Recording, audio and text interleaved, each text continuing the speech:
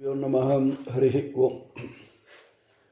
वाङ्मे मनसि प्रतिष्ठिता मनो मे वाचि प्रतिष्ठितमाविराविर्मयेधि वेदस्य माणिस्तः श्रुतं मे मा प्रहासीः अनेनादीतेनाहोरात्रान् सन्धदामृतं वदिष्यामि सत्यं वदिष्यामि तन्मामवतु तद्वक्तारमवतु अवतु मामवतु वक्तारमवतु वक्तारम् ओं शांति शांति शांति।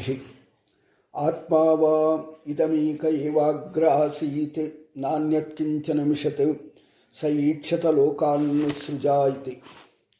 श्रियः पत्ये नित्यागणित गुणमाणिक्य विशद प्रभाजाल उल्लास उपसहित सकलावध्यतमसै जगज्जन्म स्थेम प्रलय रचनाशील वपुषै नमो अशेष आम्नाय स्मृति हृदय दीप्ताय हरे। नमो नमो नाथ नमो नमस्ते नमो नमो राम नमो नमस्ते पुनः पुनस्ते चरणारविंदं नमामि नाथेति नमन् सरेमि। अभ्रमं भंगरहितं अजडं विमलं सदा आनन्दतीर्थमतलं वसे तापत्रयापहम्। पूज्याय राघवेन्द्राय सत्यधर्मरताय च भजतां कल्पवृक्षाय नमतां कामधेनवे दुर्वादिध्वान्तर्ये वैष्णववृन्दे वृन्दवे श्री राघवेन्द्र गुरुवे नमोऽत्यन्तदयाळवे पदवाक्य प्रमाणज्ञं मध्वरातं तपोनिधिं गोविंद पंडितं वंदे गोविंद पदतल्लज। श्री गुरुभ्यो नमः हरिः ओं। ಶ್ರೀಮದ್ಭಾಗವತ ಪುರಾಣ ದಶಮ ಸ್ಕಂದ 43 ಅಧ್ಯಾಯದವರೆಗೆ ಕೂಡ ನಾವು ನಿನ್ನೆ ಗಮನಿಸಿ 43ನೇ ಅಧ್ಯಾಯದೊಳಗಡೆ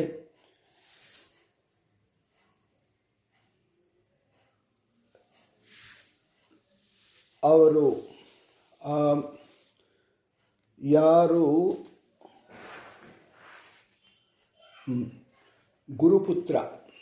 ಗುರುಪುತ್ರರಿಗೆ ಅವರಿಗೆ ಯಮಲೋಕಕ್ಕೆ ಹೋಗಿ ಅಲ್ಲಿ ಯಮಧರ್ಮರಾಜನ ಕೇಳಿ ಆ ಪುತ್ರನ್ನು ತಂದು ಕೊಟ್ಟರು ಹಾಗೆ ಅಂತನ್ನುವಂಥದ್ದು ನಾವು ನಿನ್ನೆವರೆಗೂ ಕೂಡ ಅದನ್ನು ಗಮನಿಸಿದ್ದೀವಿ.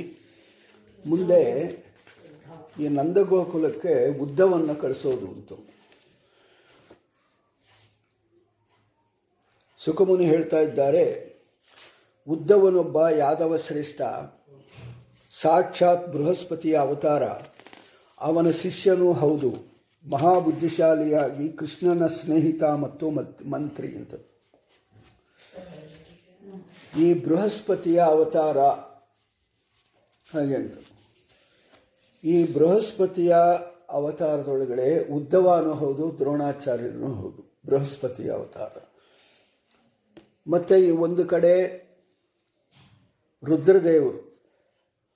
ರುದ್ರದೇವರು ಅಶ್ವತ್ಥಾಮನು ಹೌದು, ಶುಕಾಚಾರ್ಯರು ಹೌದು. ಮತ್ತು ವಿದುರ ಒಂದು ಕಡೆ ಧರ್ಮರಾಜ್. ಇದು ವಿಷಯಗಳು ಏನು ಅಂತಂದ್ಬಿಟ್ಟಂದರೆ ಇವಾಗ ಇಬ್ಬರಿಬ್ಬರು ಇದರ ಒಳಗಡೆ ಧರ್ಮರಾಜು ಮಾತ್ರ ಎರಡು ಕಡೆಯೂ ಶಾಂತವಾಗಿರ್ತಾನೆ. ಇನ್ನು ಅಶ್ವತ್ಥಾಮನು ಮತ್ತು ಶುಕಾಚಾರ್ಯರು ವಿರುದ್ಧವಾಗಿದ್ದಾರೆ. ಇಲ್ಲಿ ಕೂಡ ಅಷ್ಟೇ, ಇಲ್ಲೊಂಥರ ವಿರುದ್ಧತೆ ಇಲ್ಲಿ ಕೂಡ.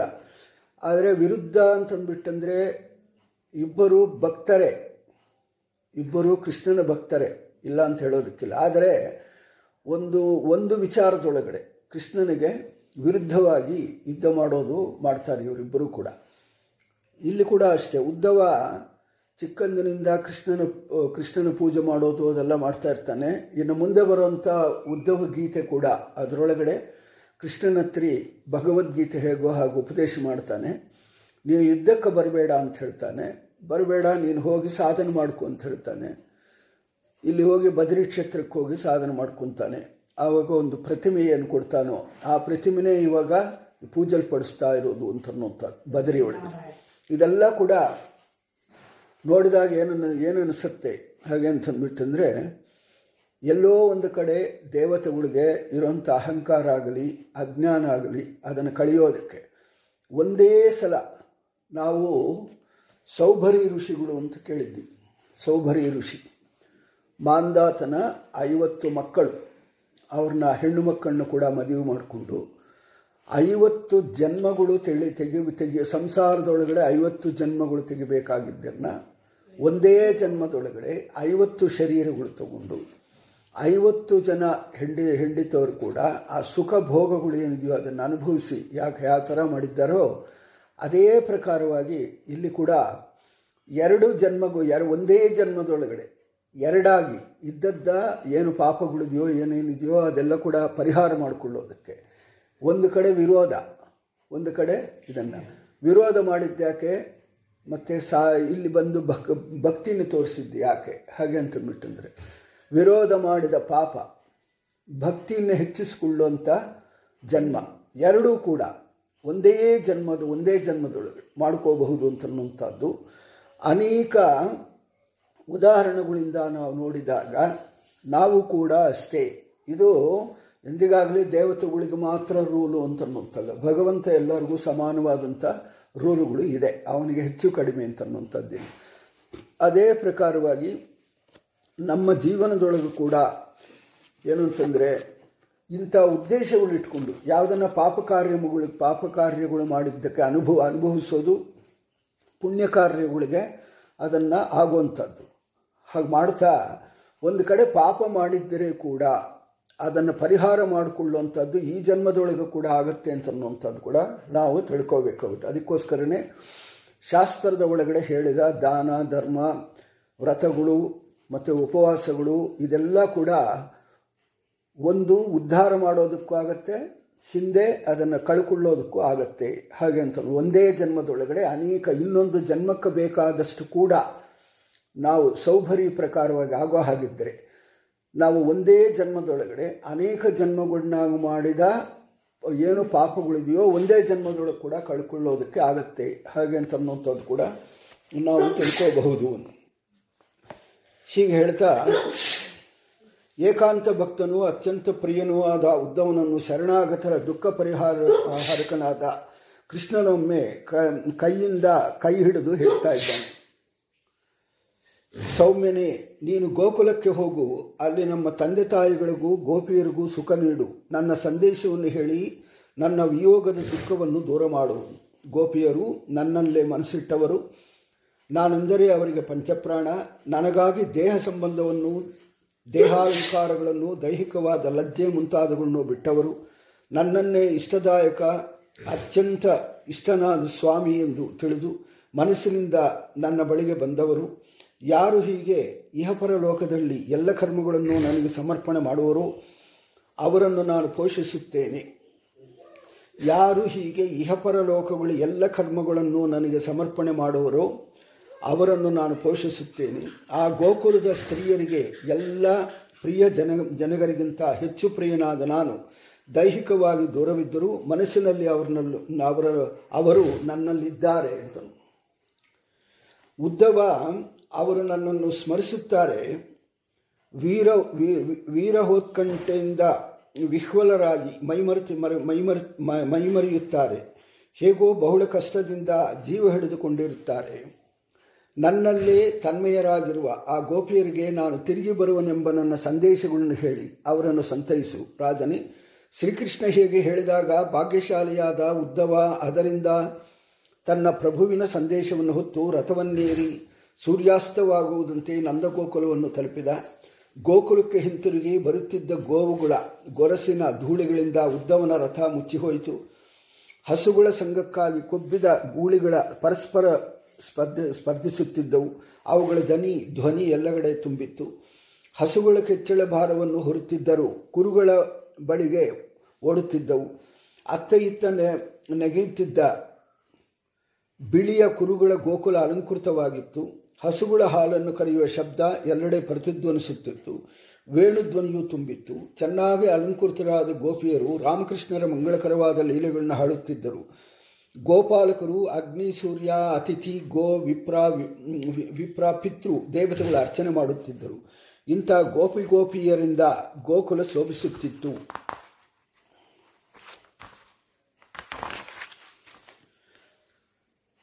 ಗೊಲ್ಲಗೊಲ್ಲೈತೆಂದರೆ ದನ ಮೇಯಿಸುತ್ತ ಸಂಚಿವರ ಅಶಿಕ್ಷಿತ ಮುಗ್ಧ ಅಲಮಾರಿ ಜನರೆನ್ನಲಾಗದು. ಅವರು ದ್ವಿಜರು, ಅಂದರೆ ವೈಶ್ಯರು, ವೇದಾದಿ ಶಾಸ್ತ್ರಾಧ್ಯಯನ ಮಾಡುತ್ತಾ ಅಗ್ನಿಸೂರ್ಯಾದಿ ಉಪಾಸನೆ ಮಾಡುವವರು. ಗೋಪಾಲಕರು ಧೂಪ ದೀಪ ಮಾಲೆಗಳಿಂದ ಅಗ್ನಿ ಸೂರ್ಯಾದಿಗಳನ್ನು ಆರಾಧಿಸುತ್ತಿದ್ದರು. ಗೋಕುಲ ಗೊಲ್ಲರು ಮನೆಗಳು ಶೋಭಿಸುತ್ತಿದ್ದವು. ಹಕ್ಕಿಗಳ ದುಂಬಿಗಳು ಹಿಂಡು ಧ್ವನಿ ಮಾಡುತ್ತಾ ಸೇವಿಸುವ ಮರಗಳ ಹೂಗಳ ವನಗಳು ಎಲ್ಲೆಡೆ ಕಂಡು ಬರುತ್ತಿದ್ದವು. ಹಂಸಕಾರಂಡವಗಳೊಂದಿಗೆ ಪದ್ಮಸಮೂಹಗಳೊಂದಿಗೆ ಶೋಭಿಸುತ್ತಿದ್ದ ಗೋಕುಲಕ್ಕೆ ಕೃಷ್ಣನ ಪ್ರೀತಿಯ ಸೇವಕನಾದ ಉದ್ಧವ ಬಂದಾಗ ನಂದ ನೋಡಿ ಸಂತುಷ್ಟನಾಗಿ ಆಲಿಂಗಿಸಿದ. ಅವನನ್ನು ಕೃಷ್ಣ ಪ್ರತಿರೂಪವೆಂದು ಭಾವನೆಯಿಂದ ಸತ್ಕಾರ ಮಾಡಿದ್ದಾನೆ. ಪರಮಾನ್ನ ಉಣಿಸಿ ಮೆತ್ತೆಯ ಮೇಲೆ ಕೂಡಿಸಿ ಕಾಲುತ್ತಿ ಶ್ರಮ ಕಳೆದು ಕುಶಲ ಪ್ರಶ್ನೆಗಳು ಎಯ್ದಿದ್ದಾನೆ. ನಂದ ಹೇಳ್ತಾ ಇದ್ದಾನೆ, ಮಹಾಭಾಗ್ಯಶಾಲಿಯಾದ ಉದ್ಧವನೇ, ನಮ್ಮ ಗೆಳೆಯ ವಾಸುದೇವನ ಸೆರೆಮನೆಯಿಂದ ಬಿಡುಗಡೆ ಹೊಂದಿ ಮಕ್ಕಳೊಂದಿಗೆ ಮತ್ತು ಬಂಧುಗಳೊಂದಿಗೆ ಕ್ಷೇಮವಾಗಿದ್ದಾನೆ ತಾನೆ. ಪಾಪಿ ಕಂಸ ತನ್ನ ಪಾಪದ ಫಲವಾಗಿ ಸಪರಿವಾರವಾಗಿ ನಾಶ ಹೊಂದಿದ್ದು ನಮ್ಮ ಭಾಗ್ಯ. ಅದನ್ನು ಸಜ್ಜನರಾದ ಧಾರ್ಮಿಕರಾದ ಯಾದವರನ್ನು ಸದಾ ದ್ವೇಷಿಸುತ್ತಿದ್ದ ನಮ್ಮ ಕೃಷ್ಣ ನಮ್ಮನ್ನು, ತಂದೆ ತಾಯರನ್ನು, ಬಂಧು ಮಿತ್ರಗಳನ್ನು, ಗೋಪಾಲಕರನ್ನು, ತನ್ನನ್ನೇ ರಕ್ಷಕನೆಂದು ನಂಬಿದ ಗೋಕುಲರನ್ನು, ಗೋವುಗಳನ್ನು, ವೃಂದಾವನವನ್ನು ಮತ್ತು ಗೋವರ್ಧನಗಿರಿಯನ್ನು ನೆನೆಯುವನಲ್ಲವೇ? ಗೋವಿಂದ ಒಮ್ಮೆ ಬಂಧುಗಳನ್ನು ಕಾಣಲು ಬರ್ತಾನಲ್ಲವೇ? ಸುಂದರವಾದ ನಾಸಿಕ, ಆಕರ್ಷಕ ನಗು, ನೋಟಗಳಿಂದ ಕೂಡಿದ ಅವನ ಮುಖವನ್ನು ನಾವು ನೋಡಬೇಕು. ಮಹಾತ್ಮನಾದ ಕೃಷ್ಣ ನಮ್ಮನ್ನು ಕಾಳ್ಗಿಚ್ಚಿನಿಂದ, ಗಾಳಿ ಮಳೆಯಿಂದ, ವೃಷಭಾಸುರ ಕಾಳಿಯನಾಗ ಮತ್ತು ಇನ್ನೂ ಅನೇಕ ಬಗೆಯ ಅಪರಿಹಾರ್ಯರಾದ ಮೃತ್ಯುದೂತರಿಂದ ಕಾಪಾಡುತ್ತಾನೆ. ಉದ್ಧವ, ನಾವು ಸದಾ ಕೃಷ್ಣನ ಪರಾಕ್ರಮಗಳನ್ನೇ, ಅಂದದ ಕುಡಿನೋಟ, ನಗು ಮಾತುಗಳನ್ನೇ ನೆನೆಯುತ್ತೇವೆ. ನಮ್ಮ ಎಲ್ಲ ಕೆಲಸ ಕಾರ್ಯಗಳು ಅಂದಿನಿಂದ ವ್ಯತ್ಯಯ ಉಂಟಾಗುತ್ತದೆ. ಈ ನದಿ ತೀರ, ಬೆಟ್ಟ, ವೃಂದಾವನ ಪ್ರದೇಶಗಳು, ಆಟವಾಡುವ ಮೈದಾನಗಳು ಎಲ್ಲವೂ ಮುಕುಂದನ ಹೆಜ್ಜೆಯ ಗುರುತುಗಳಿಂದ ಶೋಭಿಸುತ್ತವೆ. ಅವುಗಳನ್ನು ನೋಡಿದಾಗೆಲ್ಲ ನಮ್ಮ ಮನಸ್ಸು ಅವನಲ್ಲಿ ತನ್ಮಯವಾಗುತ್ತದೆ. ದೇವೋತ್ತಮರಾದ ಕೃಷ್ಣರಾಮರು ಅಲ್ಲಿಗೆ ಬಂದರು. ಮಹತ್ತಾದ ದೇವಕಾರ್ಯ ಸಾಧನೆಗಾಗಿ ಎನ್ನುವುದು ನಮಗೆ ಗೊತ್ತು. ಗರ್ಗಾಚಾರ್ಯರು ಅಂದೇ ಹೇಳಿದ್ದರು. 10,000 ಆನೆಗಳ ಬಲವುಳ್ಳ ಕಂಸನನ್ನು, ಚಾಣೂರ ಮುಷ್ಟಿಕರನ್ನು, ಕುವಲಯ ಪೀಡೆಯ ಆನೆಯನ್ನು ಅನಾಯಾಸವಾಗಿ ಸಿಂಹ ಪಶುಗಳನ್ನು ಕೊಲ್ಲುವಂತೆ ಕೃಷ್ಣರಾಮರು ಕೊಂದುಬಿಟ್ಟರು. 300 ಮೊಳಗಳಷ್ಟು ದೀರ್ಘವಾದ ಬಲು ಗಟ್ಟಿಯಾದ ಶಿವಧನುಸ್ಸನ್ನು ಕೃಷ್ಣ ಮದ್ದಾನೆ ಕಬ್ಬಿನ ಜಿಲ್ಲೆಯನ್ನು ಮುರಿಯುವಂತೆ ಮುರಿದ. ಒಂದೇ ಕೈಯಿಂದ 7 ದಿನಗಳ ಕಾಲ ಬೆಟ್ಟವನ್ನು ಎತ್ತಿ ಹಿಡಿದ. ಪ್ರಲಂಬ, ಧೇನುಕ, ಅರಿಷ್ಟ, ತೃಣಾವರ್ತ, ಬಕ ಮುಂತಾದ ದೈತ್ಯರು ದೇವಾಸುರವನ್ನು ಗೆದ್ದವರು. ಅವರನ್ನು ಕೂಡ ಲೀಲೆಯಿಂದ ಇವರು ಕೊಂದರು. ಶುಕಾಚಾರ್ಯರು ಹೇಳ್ತಾ ಇದ್ದಾರೆ, ಕೃಷ್ಣನಲ್ಲಿ ಅನುರುಕ್ತವಾದ ಹೃದಯದಿಂದ ನಂದಗೋಪ ಹೀಗೆ ನೆನೆದು ಪ್ರೀತಿಯ ಆವೇಗದಿಂದ ವಿಹ್ವಲನಾದ, ಅತಿ ಉತ್ಕಂಠತೆಯಿಂದ ಸುಮ್ಮನಾದ. ಯಶೋದೆ ತನ್ನ ಮಗನ ಲೀಲೆಗಳನ್ನು ಒಂದೊಂದಾಗಿ ನಂದಗೋಪ ವರ್ಣಿಸುವುದಾಗ ಅದನ್ನು ಕೇಳಿ ಕಣ್ಣೀರು ಸುರಿಸಿದಳು. ಪುತ್ರವಾತ್ಸಲ್ಯದಿಂದ ಅವಳ ಸ್ತನಗಳಿಂದ ಹಾಲು ಸುರಿಯಿತು. ಹೀಗೆ ನಂದ ಯಶೋಧರಿಗೆ ಭಗವಾನ್ ಶ್ರೀ ಕೃಷ್ಣನಲ್ಲಿ ಗಾಢವಾದ ಅನುರಾಗವನ್ನು ಕಂಡು ಉದ್ಧವ ಆನಂದದಿಂದ ನಂದನಿಗೆ ಹೇಳತೊಡಗುತ್ತಾ ಇದ್ದಾನೆ. ಮಾನ್ಯನಾದ ನಂದಗೋಪನೇ, ಶರೀರಧಾರಿಗಳಲ್ಲಿ ನೀವೇ ಪರಮಧನ್ಯರು. ಏಕೆಂದರೆ ಅಖಿಲ ಲೋಕ ಗುರುವಾದ ನಾರಾಯಣನಲ್ಲಿ ನಿಮಗೆ ಇಂಥ ಗಾಢವಾದ ಪ್ರೀತಿ ಉಂಟಾಗಿದೆ. ಈ ಕೃಷ್ಣರಾಮರು ಪ್ರಪಂಚಕ್ಕೆ ಮೂಲ ಕಾರಣರು, ಮೂಲ ಪ್ರಕೃತಿಗೆ ಪ್ರೇರಕರು, ಪುರಾಣ ಪುರುಷರು. ಪರಸ್ಪರ ವಿಲಕ್ಷಣ ಸ್ವಭಾವದ ಜೀವಿಗಳಿಗೆ ಒಳಗೆ ನಿಂತು ಅವರವರ ಯೋಗ್ಯತೆಯ ಅರಿತು ಈ ಪುರಾಣ ಪುರುಷರು ನಿಯಂತ್ರಿಸುತ್ತಾರೆ. ಬೀಜರೆಂದರೆ ಜಡ ಪ್ರಪಂಚದ ಬೀಜರೂಪವಾದ ಪ್ರಕೃತಿಗೆ ಪ್ರೇರಕರು. ಮೂಲ ಪ್ರಕೃತಿಗೆ ಸ್ವತಂತ್ರ ಪ್ರೇರಕ ಕೃಷ್ಣ, ಅದರಿಂದಾಗುವ ಅಹಂಕಾರ ತತ್ವಕ್ಕೆ ಅಭಿಮಾನ ಪ್ರೇರಕ ಶೇಷಾವತಾರನಾದ ಬಲರಾಮ. ಯೋನಿಗಳೊಂದಿಗೆ ಕರ್ತರು, ಇಚ್ಛಾಪೂರ್ವಕ ಸೃಷ್ಟಿ ಮಾಡುವವರು ಇಬ್ಬರೂ ಆಗಿದ್ದಾರೆ. ಜೀವಿಗಳೊಳಗೆ ನಿಂತು ಸ್ವತಂತ್ರನಾಗಿ ಕೃಷ್ಣ, ಜೀವಾಭಿಮಾನಿ ಮನೋಭಿಮಾನಿಗಳಾಗಿ ಶೇಷ ಇಬ್ಬರೂ ನಿಯಂತ್ರಿಸುತ್ತಿದ್ದಾರೆ. ಶರೀರದಿಂದ ಪ್ರಾಣವಿಯೋಗವಾಗುವ ಕಾಲದಲ್ಲಿ ಜ್ಞಾನಿ ತನ್ನ ಶುದ್ಧವಾದ ಮನಸ್ಸು ಕ್ಷಣಕಾಲ ಕೃಷ್ಣದಲ್ಲಿ ಇರಿಸಿದರೆ ಆತ ಕರ್ಮಬಂಧವನ್ನು ತೊಡೆದುಕೊಂಡು ಬೇಗನೆ ಪರಗತಿಯಾದ ಮುಕ್ತಿಯನ್ನು ಹೊಂದುತ್ತಾನೆ. ಪರಬ್ರಹ್ಮ ನಾರಾಯಣನ ದಾಸನಾಗಿ ಸೂರ್ಯನಂತೆ ಬೆಳಗುತ್ತಾನೆ. ಇಂಥ ಮೋಕ್ಷದಾಯಕನಾದ ಎಲ್ಲರ ಅಂತರ್ಯಾಮಿಯಾದ ಭೂಭಾರ ಹರಣಕ್ಕಾಗಿ ಮನುಷ್ಯರಂಥ ಶರೀರದಿಂದ ವ್ಯಕ್ತನಾಗಿರುವ ಮಹಾತ್ಮನಾದ ನಾರಾಯಣನಲ್ಲಿ ನೀವು ಬಹುಳ ಭಕ್ತಿ ಮಾಡಿರುವಿರಿ ಎಂದ ಮೇಲೆ ನೀವಿನ್ನೂ ಮಾಡಬೇಕಾಗಿರುವ ಒಳ್ಳೆಯ ಕೆಲಸದಲ್ಲಿ ಏನೂ ಉಳಿದಿದೆ. ಯದುಪತಿ ಭಗವಾನ್ ಶ್ರೀಕೃಷ್ಣ ಇನ್ನು ಸ್ವಲ್ಪ ಕಾಲದಲ್ಲೇ ಗೋಕುಲಕ್ಕೆ ಬರುತ್ತಾನೆ. ತಂದೆ ತಾಯಿಗಳಿಗೆ ನಿಮಗೆ ಆನಂದ ಉಂಟು ಮಾಡುತ್ತಾನೆ. ಎಲ್ಲ ಯಾದವರಿಗೆ ಶತ್ರುವಾಗಿದ್ದ ಕಂಸನನ್ನು ರಂಗಸ್ಥಳದಲ್ಲಿ ಕೊಂದ ಬಳಿಕ ಬಂಧುಗಳನ್ನು ನೋಡಲು ಬರುವೆನೆಂದು ಕೃಷ್ಣ ನಿಮ್ಮ ಬಳಿಗೆ ಬಂದು ಏನು ಹೇಳಿದನೋ ಅದನ್ನು ಅವನು ಸತ್ಯವಾಗಿಸುತ್ತಾನೆ. ಮಹಾಭಾಗ್ಯಶಾಲಿಗಳೇ, ದುಃಖಿಸಬೇಡಿರಿ. ಕೃಷ್ಣನನ್ನು ಸಮೀಪದಲ್ಲಿ ಹೃದಯದಲ್ಲಿಯೇ ನೋಡಿರುವಿರಿ. ಕಟ್ಟಿಗೆಯಲ್ಲಿ ಬೆಂಕಿಯಂತೆ ಎಲ್ಲ ಜೀವಿಗಳ ಎದೆಯಲ್ಲಿ ಅವನಿದ್ದಾನೆ. ಅಭಿಮಾನರಹಿತನಾದ ಅವನಿಗೆ ಯಾರೊಬ್ಬರೂ ಅತಿಪ್ರಿಯನೂ ಅಲ್ಲ, ಅಪ್ರಿಯನೂ ಅಲ್ಲ. ಯೋಗ್ಯತಾನುಸಾರ ಸರ್ವರಿಗೂ ಸಮಾನರಾದ ಆತನಿಗೆ ಯಾರೊಬ್ಬರೂ ಉತ್ತಮನೂ ಅಲ್ಲ, ಅಧಮನೂ ಅಲ್ಲ, ಸಮನೂ ಅಲ್ಲ. ಯೋಗ್ಯತಾನುಸಾರ ಉತ್ತಮ, ಅಧಮ, ಮಧ್ಯಮ ಯೋಗ್ಯತೆಯವರನ್ನು ಉತ್ತಮ, ಅಧಮ, ಮಧ್ಯವರೆಂಬ ಆತ ಕಾಣುತ್ತಾನೆ. ಯೋಗ್ಯತೆಗೆ ವ್ಯತಿರಿಕ್ತವಾಗಿ ಕಾಣುವುದಿಲ್ಲ. ಅದರಿಂದ ಮಧುರೆಯಲ್ಲಿರುವ ಬಾಂಧವರಲ್ಲಿ ಹೆಚ್ಚು ಪ್ರೀತಿ ಮಾಡಿ ನಿಮ್ಮನ್ನು ಕೃಷ್ಣ ಮರೆಯುವುದೂ ಇಲ್ಲ. ಶುಕ್ಲ ಶೋಣಿತರಾಗಿರುವುದರಿಂದ ಪಾರ್ಥವ ಶರೀರದ ಇಲ್ಲವನಾದ್ದರಿಂದ ಅವನಿಗೆ ತಾಯಿ ಇಲ್ಲ, ತಂದೆ ಇಲ್ಲ. ಸ್ವರಮಣ ಆದ್ದರಿಂದ ಪತ್ನಿ ಪುತ್ರರಿಲ್ಲ.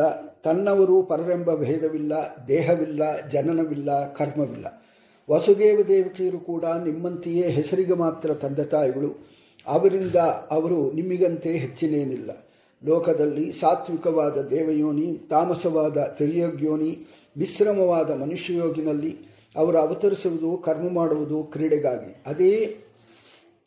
ಆದರೆ ಅದು ಸಜ್ಜನರಿಗೆ ಕಾರಣವೇ ಆಗುತ್ತದೆ. ದೇವತಿರ್ಯಕ್ ಮಿಶ್ರಯೋನಿಗಳಲ್ಲಿ ಅವತರಿಸುವುದು ಎಂದರೆ ದೇವತಿರ್ಯಕ್ ಮನುಷ್ಯನಂತೆ ಕಾಣುವ ಅನಾದಿ ನಿತ್ಯವಾದ ಚಿನ್ಮಯ ಶರೀರಗಳೆಲ್ಲ ಆಯಾ ಕಾಲದಲ್ಲಿ ವ್ಯಕ್ತವಾಗುವುದೇ ಹೊರತು ಹುಟ್ಟುವುದು ಅಲ್ಲ. ಅನಾಯಾಸವಾಗಿಯೇ ಎಲ್ಲವನ್ನೂ ಮಾಡುವವನು, ಜನನರಹಿತ ಸರ್ವೋತ್ತಮನಾದ ಶ್ರೀಹರಿ. ತ್ರಿಗುಣಬದ್ಧನಲ್ಲದರೂ ಸತ್ವ ರಜಸ್ತಮ ಎಂಬ ತ್ರಿಗುಣಗಳು ಸೃಷ್ಟ್ಯಾದಿ ಕಾರ್ಯದಲ್ಲಿ ಬಳಸಿಕೊಳ್ಳುತ್ತಾನೆ. ಕ್ರೀಡಿಸುತ್ತಲೇ ತನ್ನ ಅಧೀನವಾದ ತ್ರಿಗುಣಗಳಿಂದ ಸೃಷ್ಟಿ, ಸ್ಥಿತಿ, ಲಯ ಕಾರ್ಯಗಳನ್ನು ನಡೆಸುತ್ತಾನೆ. ಈ ಭಗವಾನ್ ಶ್ರೀಕೃಷ್ಣ ಕೇವಲ ನಿಮ್ಮೊಬ್ಬರಿಗೆ ಮಗನಲ್ಲ, ಎಲ್ಲ ಜೀವಿಗಳಿಗೂ ಅವನು ಮಗನೇ. ಏಕೆಂದರೆ ಭಕ್ತಿಯಿಂದ ನೆನೆದರೆ ಅವರಿಗೆ ಮನಸ್ಸಿನಲ್ಲಿ ವ್ಯಕ್ತನಾಗುತ್ತಾನೆ. ಅವನೇ ಎಲ್ಲರಿಗೂ ಆತ್ಮ ಎಂದರೆ ತಂದೆ ತಾಯಿಗಳಲ್ಲೂ ಸುಖ ನೀಡುವನು ಪ್ರಭು. ಲೋಕದಲ್ಲಿ ಕಂಡಿದ್ದು, ಕೇಳಿದ್ದು, ಭೂತ, ವರ್ತಮಾನ, ಭವಿಷ್ಯ, ಸ್ಥಾವರ, ಜಂಗಮ, ಮಹತ್ತು, ಅಣು ಹೀಗೆ ಯಾವುದೇ ವಸ್ತು ಅಚ್ಯುತನಿಗಿಂತ ಬೇರೆಯಾಗಿ ಸ್ವತಂತ್ರವಾಗಿ ಇರುವುದಿಲ್ಲ. ಅವನೇ ಎಲ್ಲದಕ್ಕೂ ಪ್ರಭು, ಅವನೇ ಸರ್ವೋತ್ತಮ ವಸ್ತು. ಅಶಕ್ತವನ್ನು ಅವಸ್ತು ಎಂದು, ಶಕ್ತವನ್ನು ವಸ್ತು ಎಂದು ಕರೆಯುತ್ತಾರೆ ಎಂದು ಕೋಶವಿರುವುದರಿಂದ ಪರಮಾತ್ಮನಿಗಿಂತ ಬೇರೆ ಯಾವುದು ವಸ್ತುತಯ ಇಲ್ಲವೆಂದರೆ ಶಕ್ತವಾಗಿಲ್ಲ, ಸ್ವತಂತ್ರವಾಗಿಲ್ಲ ಎಂದರ್ಥ. ಪರಮಾರ್ಥವೆಂದರೂ ಪರಮ ಅರ್ಥ, ಉತ್ತಮವಾದ ಸರ್ವೋತ್ತಮವಾದ ವಸ್ತು, ಹಾಗೆ ಅಂತಲೂ. ಶುಕಾಚಾರ್ಯರು ಹೇಳ್ತಾ ಇದ್ದಾರೆ, ರಾಜನೇ ಹೀಗೆ ಉದ್ದವ ನಂದಗೋಪರು ಕೃಷ್ಣನ ಬಗ್ಗೆ ಪರಸ್ಪರ ಮಾತನಾಡಿಕೊಂಡಿದ್ದಂತೆಯೇ ರಾತ್ರಿ ಕಳೆದು ಹೋಯಿತು. ಗೋಪಿಯರು ಎದ್ದು ದೀಪ ಹಚ್ಚಿ, ನೆಲಸಾರಿಸಿ, ರಂಗವಲ್ಲಿ ಹಾಕಿ, ಮೊಸರು, ಅಕ್ಷತೆ ಕಾಳುಗಳಿಂದ ಮನೆಯ ಹೊಸ್ತುಲು ಮುಂತಾದಗಳ ದೇವತೆಗಳನ್ನು ಪೂಜಿಸಿ ಮೊಸರು ಕಳೆದಿದ್ದಾರೆ. ಅವರು ಧರಿಸಿದ ಆಭರಣಗಳು, ರತ್ನಗಳ ದೀಪಗಳು ಬೆಳಕಿನಲ್ಲಿ ಹೊಳಗಿದ್ದಾವೆ. ಮೊಸರು ಕಡಿಯುವ ಹಗ್ಗವನ್ನು ಸೆಳೆಯುವಾಗ ಕೈಬಳೆಗಳು ಚದುಲಿಸಿದವು. ನಿತಂಬ, ಸ್ತನ, ಹಾರಗಳು ಚಲಿಸಿದವು. ಓಲೆಗಳಿಂದ ಶೋಭಿಸುವ ಕಪೋಲಗಳಿಗೆ ಕೆಂಪು ಕುಂಕುಮ ಲೇಪವಾದ್ದರಿಂದ ಮುಖ ಶೋಭನವು ಹೆಚ್ಚಿತು. ಕಮಲನಯನಾದ ಕೃಷ್ಣನ ಚರಿತ್ರೆಗಳನ್ನು ಗೋಪಿಯರು ಉತ್ಕಂಠದಿಂದ ಹಾಡುತ್ತಿದ್ದರು. ಆ ಧ್ವನಿ ಮುಗುಲು ಮುಟ್ಟಿತ್ತಿತ್ತು. ಅದರೊಂದಿಗೆ ಮೊಸರು ಕಡಿಯುವ ಶಬ್ದ ಸೇರಿ ಎಲ್ಲ ದಿಕ್ಕುಗಳನ್ನು ಅಮಂಗಳವನ್ನು ದೂರ ಮಾಡಿತು. ಭಗವಾನ್ ಸೂರ್ಯ ಉದಯಿಸಿದಾಗ ಗೋಕುಲದಲ್ಲಿ ದ್ವಾರದಲ್ಲಿ ಬಂಗಾರದ ರಥವನ್ನು ಕಂಡು ಗೋಕುಲವಾಸಿಗಳು ಇದು ಯಾರ ರಥವೆಂದು ವಿಚಾರ ಮಾಡಿದ್ದಾರೆ. ಕಮಲನಯನಾದ ನಮ್ಮ ಕೃಷ್ಣನನ್ನು ಮಧುರೆಗೆ ಕರೆದದ್ದು ಕಂಸನ ಕಾರ್ಯಸಾಧಕನಾದ ಅಕ್ರೂರ ನೆನಪು ಪುನಃ ಬಂದನೆ. ನಮ್ಮನ್ನು ಈಗ ಪ್ರತ್ಯಕ್ಷ ಸಾಯಿಸಿ ತನ್ನ ಒಡೆಯನಾದ ಕಂಸನ ಪ್ರೇತಕ್ಕೆ ತೃಪ್ತಿ ನೀಡಲು ಬಂದನೆ ಎಂದು ಗೋಪಿಯರು ಹೇಳಿಕೊಳ್ಳುತ್ತಿರುವಾಗ ಉದ್ದವ ನಿತ್ಯ ಕರ್ಮಗಳನ್ನು ಮುಗಿಸಿ ಅಲ್ಲಿಗೆ ಬಂದಿದ್ದಾನೆ. ಮುಂದೆ ಭ್ರಮರಗೀತೆ ಅಂತನ್ನುವಂಥದ್ದು.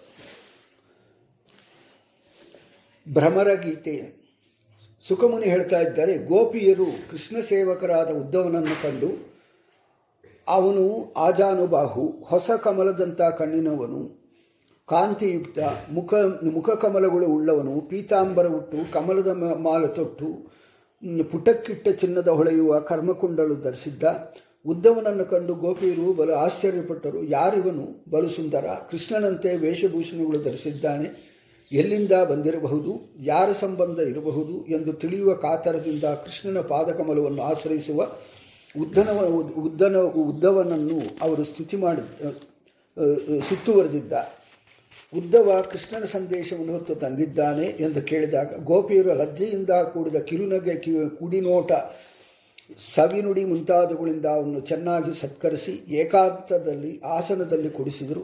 ಭಕ್ತಿಯಿಂದ ತಲೆಬಾಗಿ ಕೇಳಿದರು, ನೀನು ಕೃಷ್ಣನ ಉತ್ತಮ ಸೇವಕ, ಅವನನ್ನು ಸದಾ ಸೇವೆ ಮಾಡುವನೆಂದು ತಿಳಿದೆವು. ತಂದೆ ತಾಯಿಗಳಿಗೆ ಸಾಂತ್ವನ ನೀಡುವುದಕ್ಕಾಗಿ ನಿನ್ನನ್ನು ಪ್ರಭು ಕಳಿಸಿದ್ದಾನೆ ತಾನೇ? ಇಲ್ಲದಿದ್ದರೆ ಗೋಕುಲದಲ್ಲಿ ಅವನಿಗೆ ನೆನೆಯಬೇಕಾದುವುದು ಏನು ನಾವು ಕಾಣುವು. ನಮ್ಮ ನೆನಪು ಅವನಿಗೆ ಬಾರದು. ಬಂಧುಗಳ ಸ್ನೇಹಪಾಶ ಮಾತ್ರ ಸನ್ಯಾಸಕ್ಕೂ ಬಿಡುವುದು ಕಷ್ಟ. ಬೇರೆ ನಮ್ಮಂಥವರಲ್ಲಿ ಮಾಡುವ ಪ್ರೀತಿ ಸ್ವಾರ್ಥದ ಉದ್ದೇಶದ್ದು. ಸ್ವಾರ್ಥ ಸಿದ್ಧಿಯಾಗುವವರಿಗೆ ಮಾತ್ರ ಪ್ರದರ್ಶನಗೊಳ್ಳುತ್ತದೆ. ಸ್ತ್ರೀಯರಲ್ಲಿ ಪರಮಪುರುಷರು ಮಾಡುವ ಪ್ರೀತಿ ಹೂಗಳಲ್ಲಿ ತುಂಬಿಗಳು ಮಾಡುವ ಪ್ರೀತಿ ಹೇಗೆ? ಸ್ತ್ರೀಯರಲ್ಲಿ ಸುಖ ಸಿಗುವಷ್ಟು ಕಾಲ ಮಾತ್ರ, ಹೂಗಳು ಮಕರಂದ ಸಿಗುವಷ್ಟು ಕಾಲ ಮಾತ್ರ ಪ್ರೀತಿಯ ಪ್ರದರ್ಶನಗಳು. ಅದರಿಂದಲೇ ಹಣ ಕಳೆಕೊಂಡ ವಿಟನನ್ನು ವೇಶ್ಯೆ ಬಿಡುತ್ತಾಳೆ, ದುರ್ಬಲನಾದ ರಾಜನನ್ನು ಪ್ರಜೆಗಳು ಬಿಡುತ್ತಾರೆ, ಶಾಸ್ತ್ರಾಧ್ಯಯನವನ್ನು ಮುಗಿಸಿದ ಶಿಷ್ಯರು ಗುರುವನ್ನು ಬಿಡುತ್ತಾರೆ, ದಕ್ಷಿಣ ಕೊಟ್ಟ ಬಳಿಕ ಯಜಮಾನನನ್ನು ಋತ್ವಿಜರು ಬಿಟ್ಟು ಬಿಡುತ್ತಾರೆ. ಮರದಲ್ಲಿ ಹಣ್ಣು ತೀರಿದಾಗ ಹಕ್ಕಿಗಳು ಹೊರಟು ಹೋಗುತ್ತವೆ. ಊಟವಾದ ಬಳಿಕ ಅತಿಥಿಗಳು ಮನೆಯಿಂದ ಹೊರಟು ಹೋಗುತ್ತಾರೆ. ಕಾಡು ಸುಟ್ಟು ಹೋದ ಬಳಿಕ ಮೃಗಗಳು ಬೇರೆ ಕಡೆಗೆ ಹೋಗುತ್ತವೆ. ಜಾರನು ಪರಸ್ತ್ರೀಯರೊಡನೆ ರಮಿಸಿದಾಗ ಬಳಿಕ ಅವಳನ್ನು ಬಿಟ್ಟು ಬಿಡುತ್ತಾನೆ. ಹೀಗೆ ಪ್ರಣಯ ಕೋಪದಿಂದ ಕೃಷ್ಣನನ್ನು ಆಕ್ಷೇಪಿಸಿದ ಗೋಪಿಯರು ತಮ್ಮ ಮನಸ್ಸು, ಮಾತು, ಶರೀರ, ವ್ಯಾಪಾರಗಳು ಎಲ್ಲವೂ ಕೃಷ್ಣನಲ್ಲಿ ಅರ್ಪಿಸಿ ಪುರುಷರ ಮುಂದೆ ಸಡಿಲಾಗಿದ್ದ ತಮ್ಮ ಬಟ್ಟೆಗಳನ್ನು ಸರಿಪಡಿಸಿಕೊಂಡು ಲೋಕಾಚಾರದ ಪರವಿಯೂ ಇಲ್ಲದವರಾಗಿದ್ದುದನ್ನು ಕಂಡ ಕೃಷ್ಣನ ದೂತನಾದ ಗೋಕುಲಕ್ಕೆ ಬಂದಿದ್ದ ಉದ್ದವ. ಅವರು ಕೃಷ್ಣನ ಶೈಶವ ಬಾಲ್ಯಗಳ ಪ್ರಿಯಕರನಾದ ಲೀಲೆಗಳನ್ನು ನೆನೆದು ಲಜ್ಜೆ ಬಿಟ್ಟು ಹಾಡುತ್ತಾ ಕಣ್ಣೀರಿಡುವುದನ್ನು ಕಂಡ ಉದ್ದವ. ಒಬ್ಬಳು ಗೋಪಿ ಕೃಷ್ಣನ ಸಮಾಗವನ್ನೇ ಚಿಂತಿಸುತ್ತಾ ಒಂದು ದುಂಬಿಯನ್ನು ನೋಡಿ ತನ್ನನ್ನು ಕರೆತರಲು ಪ್ರಿಯ ಕೃಷ್ಣ ಕಳಿಸಿದ ದೂತನೆಂದು ಅವನನ್ನೇ ಭಾವಿಸಿಕೊಂಡು ಅದಕ್ಕೆ ಹೇಳಿದ. ಗೋಪಿಯು ವಾಚ, ಗೋಪಿ ಹೇಳ್ತಾ ಇದ್ದಾಳೆ, ದುಂಬಿಯೇ, ಮೋಸಗಾರನಾದ ನಮ್ಮ ಕೃಷ್ಣನ ಕಡೆಯವರು ನೀವು. ನಮ್ಮ ಸವತಿಯರಾದ ಮಧುರೆಯ ಹೆಣ್ಣುಗಳು ಕುಚಗಳ ಮೇಲೆ ಎಡ್ಡೂರುವ ಮಾಲೆಗಳಲ್ಲೂ ಕುಂಕುಮವನ್ನು ಮೀಸೆಗಳಿಂದ ಮುಟ್ಟಿ, ಅವೇ ಮೀಸೆಗಳಿಂದ ನಮ್ಮನ್ನು ಮುಟ್ಟಬೇಡ, ಮುಟ್ಟಿ ಮರುಳು ಮಾಡಿ ನಮ್ಮನ್ನು ಕೃಷ್ಣನ ಬಳಿಗೆ ಕರೆದೊಯ್ಯಲು ಯತ್ನಿಸಬೇಡ. ನೀನು ಆ ಕೃಷ್ಣನ ದೂತನು ತಾನೆ, ಅದರಿಂದ ನೀನು ಹೀಗೆ ಮಾಡುವುದು ಸಹಜ. ಆದರೆ ಅವನು ಮಧುರೆಯ ಮಾನಿನಿಯರ ಮೇಲೆ ತನ್ನ ಅನುಗ್ರಹವನ್ನು ಹರಿಸಲಿ. ಅದು ಯಾದವರ ಸಭೆಯಲ್ಲಿ ಹೇಳಿಕೊಳ್ಳಬಹುದಾದ ಗೌರವಾನ್ವಿತವಾದ ಹಾಸ್ಯ ವಿಡಂಬನೆಯಾಯಿತು. ಹಳ್ಳಿಗರಾದ ನಮ್ಮ ಮೇಲೆ ಅನುಗ್ರಹ ಹರಿಸಿದು ಹೇಳಿದರೆ ಅವನಿಗೆ ಮಾನ ಹೋದೀತು ಅಲ್ಲವೇ? ಗೋಪಿಯರ ಅಂತರಂಗದ ಮಾತು ಇದು. ದುಂಬಿಯೇ, ಮಹಾಲಕ್ಷ್ಮಿಯ ನಮ್ಮ ಸವತಿ, ಅವಳ ಸ್ತನಗಳ ಮೇಲೆ ಹೂಮಾಲೆ ಕುಂಕುಮಗಳು ಮುಟ್ಟಿದ ಮೀಸೆಯಿಂದಲೇ ನಮ್ಮನ್ನು ಮುಟ್ಟು. ಹೀಗೆಯೇ ಲಕ್ಷ್ಮಿಯ ಆವೇಶವುಳ್ಳ ಮಧುರೆಯ ಹೆಣ್ಣುಗಳ ಮೇಲೂ ಕೃಷ್ಣನ ಅನುಗ್ರಹವು ಹರಿಸಲಿ. ಈ ಪ್ರಣಯ ಪ್ರಸಂಗ ಪವಿತ್ರವಾಗಿದ್ದು ಉಸದಸಿ ರುದ್ರಾದಿ ದೇವತೆಗಳ ಸಭೆಯಲ್ಲಿಯೂ ಗೌರವಾರ್ಹವೂ ಆಗಿದೆ. ನೀನು ಜ್ಞಾನಿ, ಕೃಷ್ಣನ ಪ್ರೇಯಸರಲ್ಲಿಯೂ ರಮಾವೇಶವನ್ನು ಕಾಣುವವ. ಒಮ್ಮೆ ಮಾತ್ರ ನನಗೆ ಅಧರಾಮೃತ ಉಣಿಸಿ ಮೋಹದಲ್ಲಿ ಕಡಿವಿದವನು ಮತ್ತೆ ನಿನ್ನ ಕಡೆಗೆ ಬರಲಿಲ್ಲ. ಕೃಷ್ಣ ಹೂವಿನಂಥ ನನ್ನನ್ನು ಹೀಗೆ ಯಾರು ಬಿಟ್ಟು ಹೋದಾನು? ಹೊಸ ಹೊಸ ಹೂಗಳನ್ನು ಆರಿಸುತ್ತಾ ಹೋಗುವ ನಿನಗೆ ಸರಿಯಾದ ಜೊತೆಗಾರ ಕೃಷ್ಣ. ಇಂಥ ಕೃಷ್ಣನ ಪಾದಕಮಲವನ್ನು ಲಕ್ಷ್ಮಿ ಹೇಗೆ ತಾನೇ ಸೇವಿಸುವಳು? ಅದೂ ಸರಿಯೇ, ಏಕೆಂದರೆ ಅವಳೂ ನಮ್ಮಂತೆಯೇ ಕೃಷ್ಣನ ಸುರಸುಕ್ತಿಗಳಿಗೆ ಮರುಳಾಗಿದ್ದಾಳೆ. ಓ ದುಂಬಿಯೇ, ಮನೆ ಮಠ ಇಲ್ಲದವರು ವನವಾಸಿಗಳು ನಾವು. ನಮ್ಮ ಮುಂದೆ ಕೃಷ್ಣ ಲೀಲೆಗಳನ್ನು ಏಕೆ ಹಾಡುವಿ?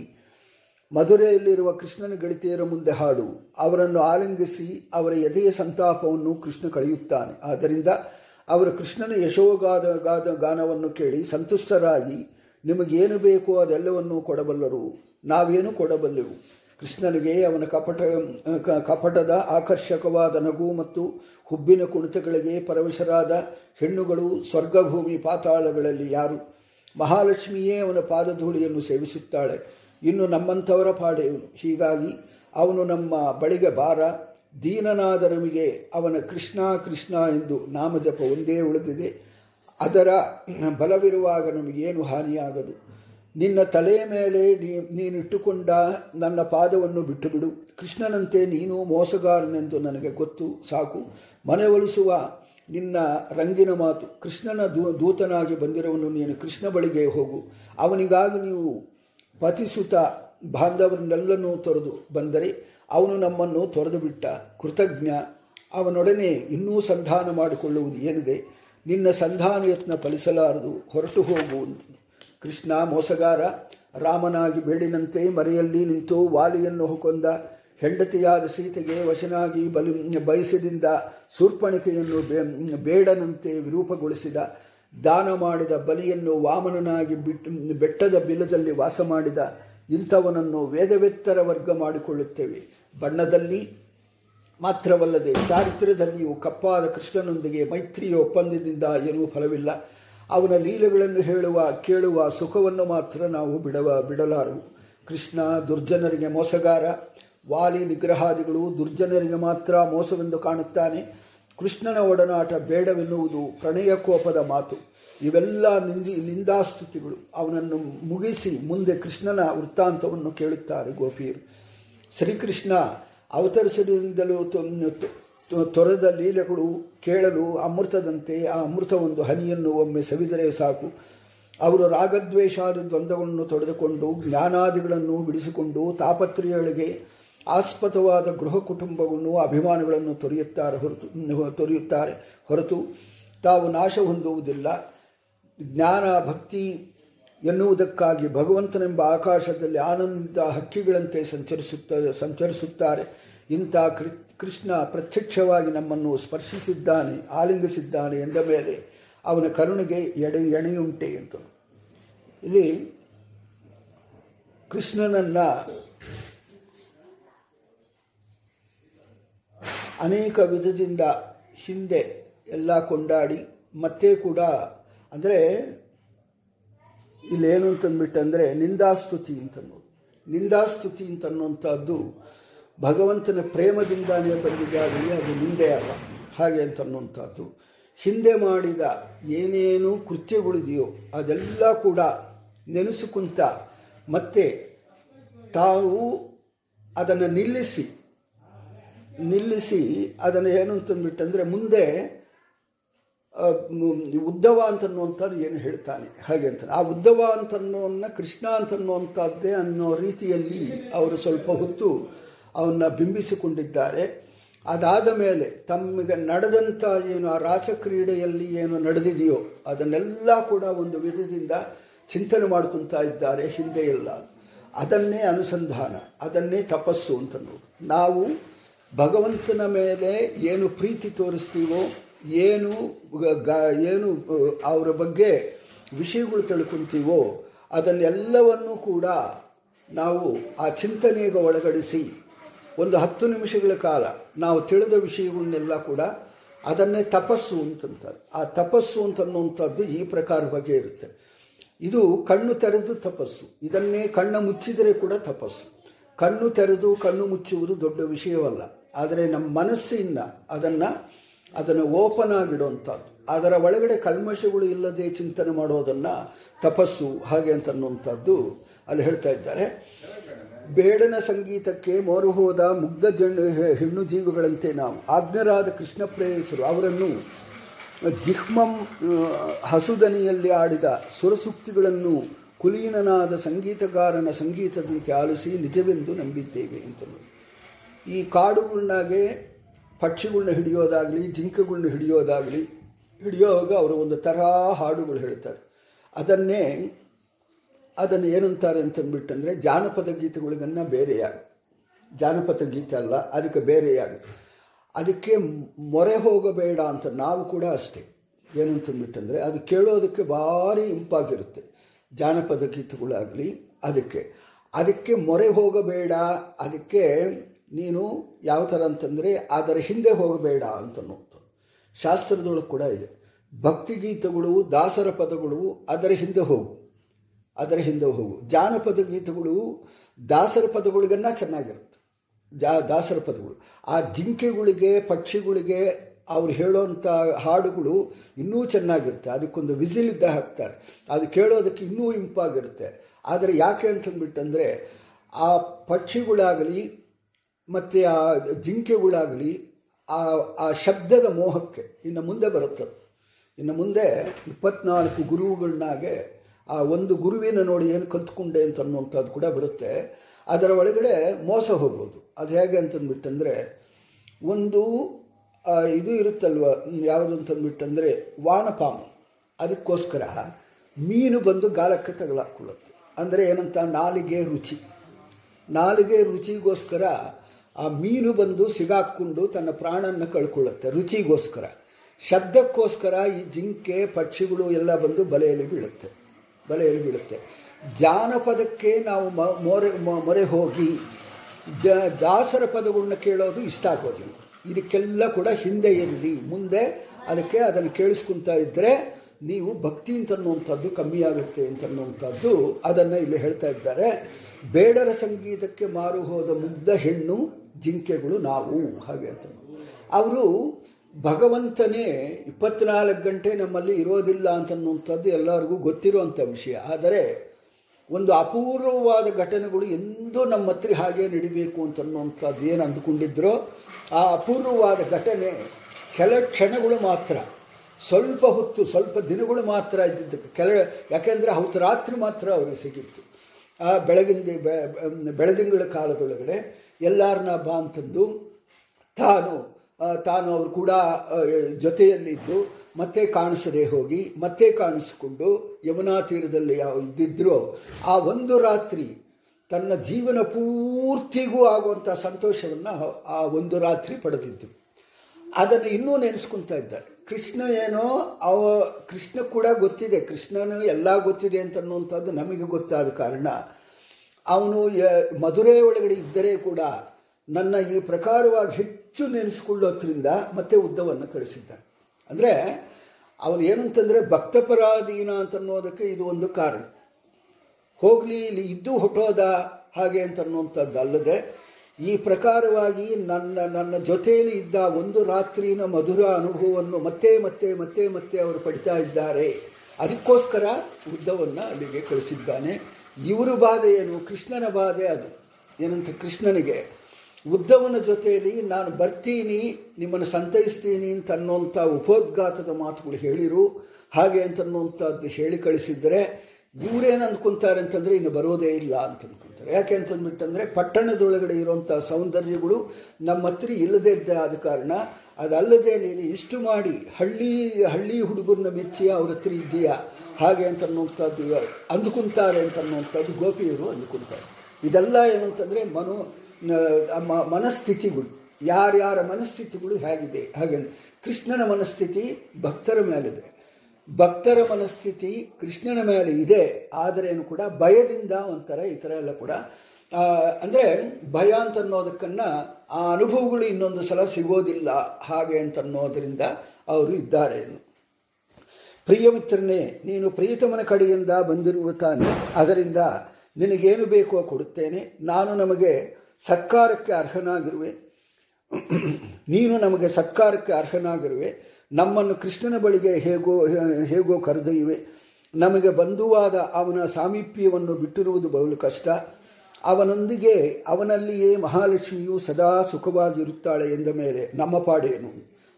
ಸೌಮ್ಯನೇ, ಈಗ ಕೃಷ್ಣ ಮಧುರೆಯಲ್ಲಿ ಇದ್ದಾನೆ ತಾನೆ, ಅವನ ತಂದೆ ಮನೆಯನ್ನು ಬಂಧುಗಳಾದ ಗೋಪಾಲಕರನ್ನು ಕೂಡ ಸ್ಮರಿಸುತ್ತಿರುತ್ತಾನೆ. ಅಗರು ಚಂದನ ಪರಿಮಳಯುಕ್ತವಾದ ಅವನ ಹಸ್ತವನ್ನು ನಾವು ಹಿಂದೊಮ್ಮೆ ಹಿಡಿದುಕೊಂಡಿದ್ದೆವು. ಅದನ್ನು ಮುಂದೆ ಎಂದಾದರೂ ದಾಸಿರಾದ ನಮ್ಮ ತಲೆಯ ಮೇಲೆ ಇಡುವನೇ ಎಂದು ಹೇಗೆ ಹೇಳುವಂಥದ್ದು ಹೇಳ್ತಾ ಇದ್ದಾರೆ. ಅವರ ಹಸ್ತಗಳು ಹಿಡ್ಕೊಂಡು ಒಂದು ವಿಚಿತ್ರವಾದಂಥ ಮಧುರವಾದಂಥ ವಾಸನೆ, ಆ ವಾಸನೆಯನ್ನು ಮತ್ತೆ ನಮ್ಮ ಶಿರಸ್ಸ ಮೇಲೆ ಇಟ್ಟು ಮಾಡ್ತಾನೆ ಅವನು ಹಾಗೆ ಅಂತನ್ನುವಂಥದ್ದು ಅದನ್ನು ಹೇಳುವಂಥದ್ದು. ದುಂಬಿಯೇ, ನಿನ್ನನ್ನು ಕಂಡರೆ ಕೃಷ್ಣನ ನೆನಪಾಗುವುದು, ಸುಖವಾಗುವುದು. ಅಂದರೆ ವಿರಹ ವೇದನೆ ಹೆಚ್ಚಿರುವುದರಿಂದ ನಿನ್ನ ಒಡನಾಟ ನಿಮಗೆ ಶಕ್ಯವಾಗುವುದಿಲ್ಲ ಎಂದು ಏನು ಮಾಡಲಿ.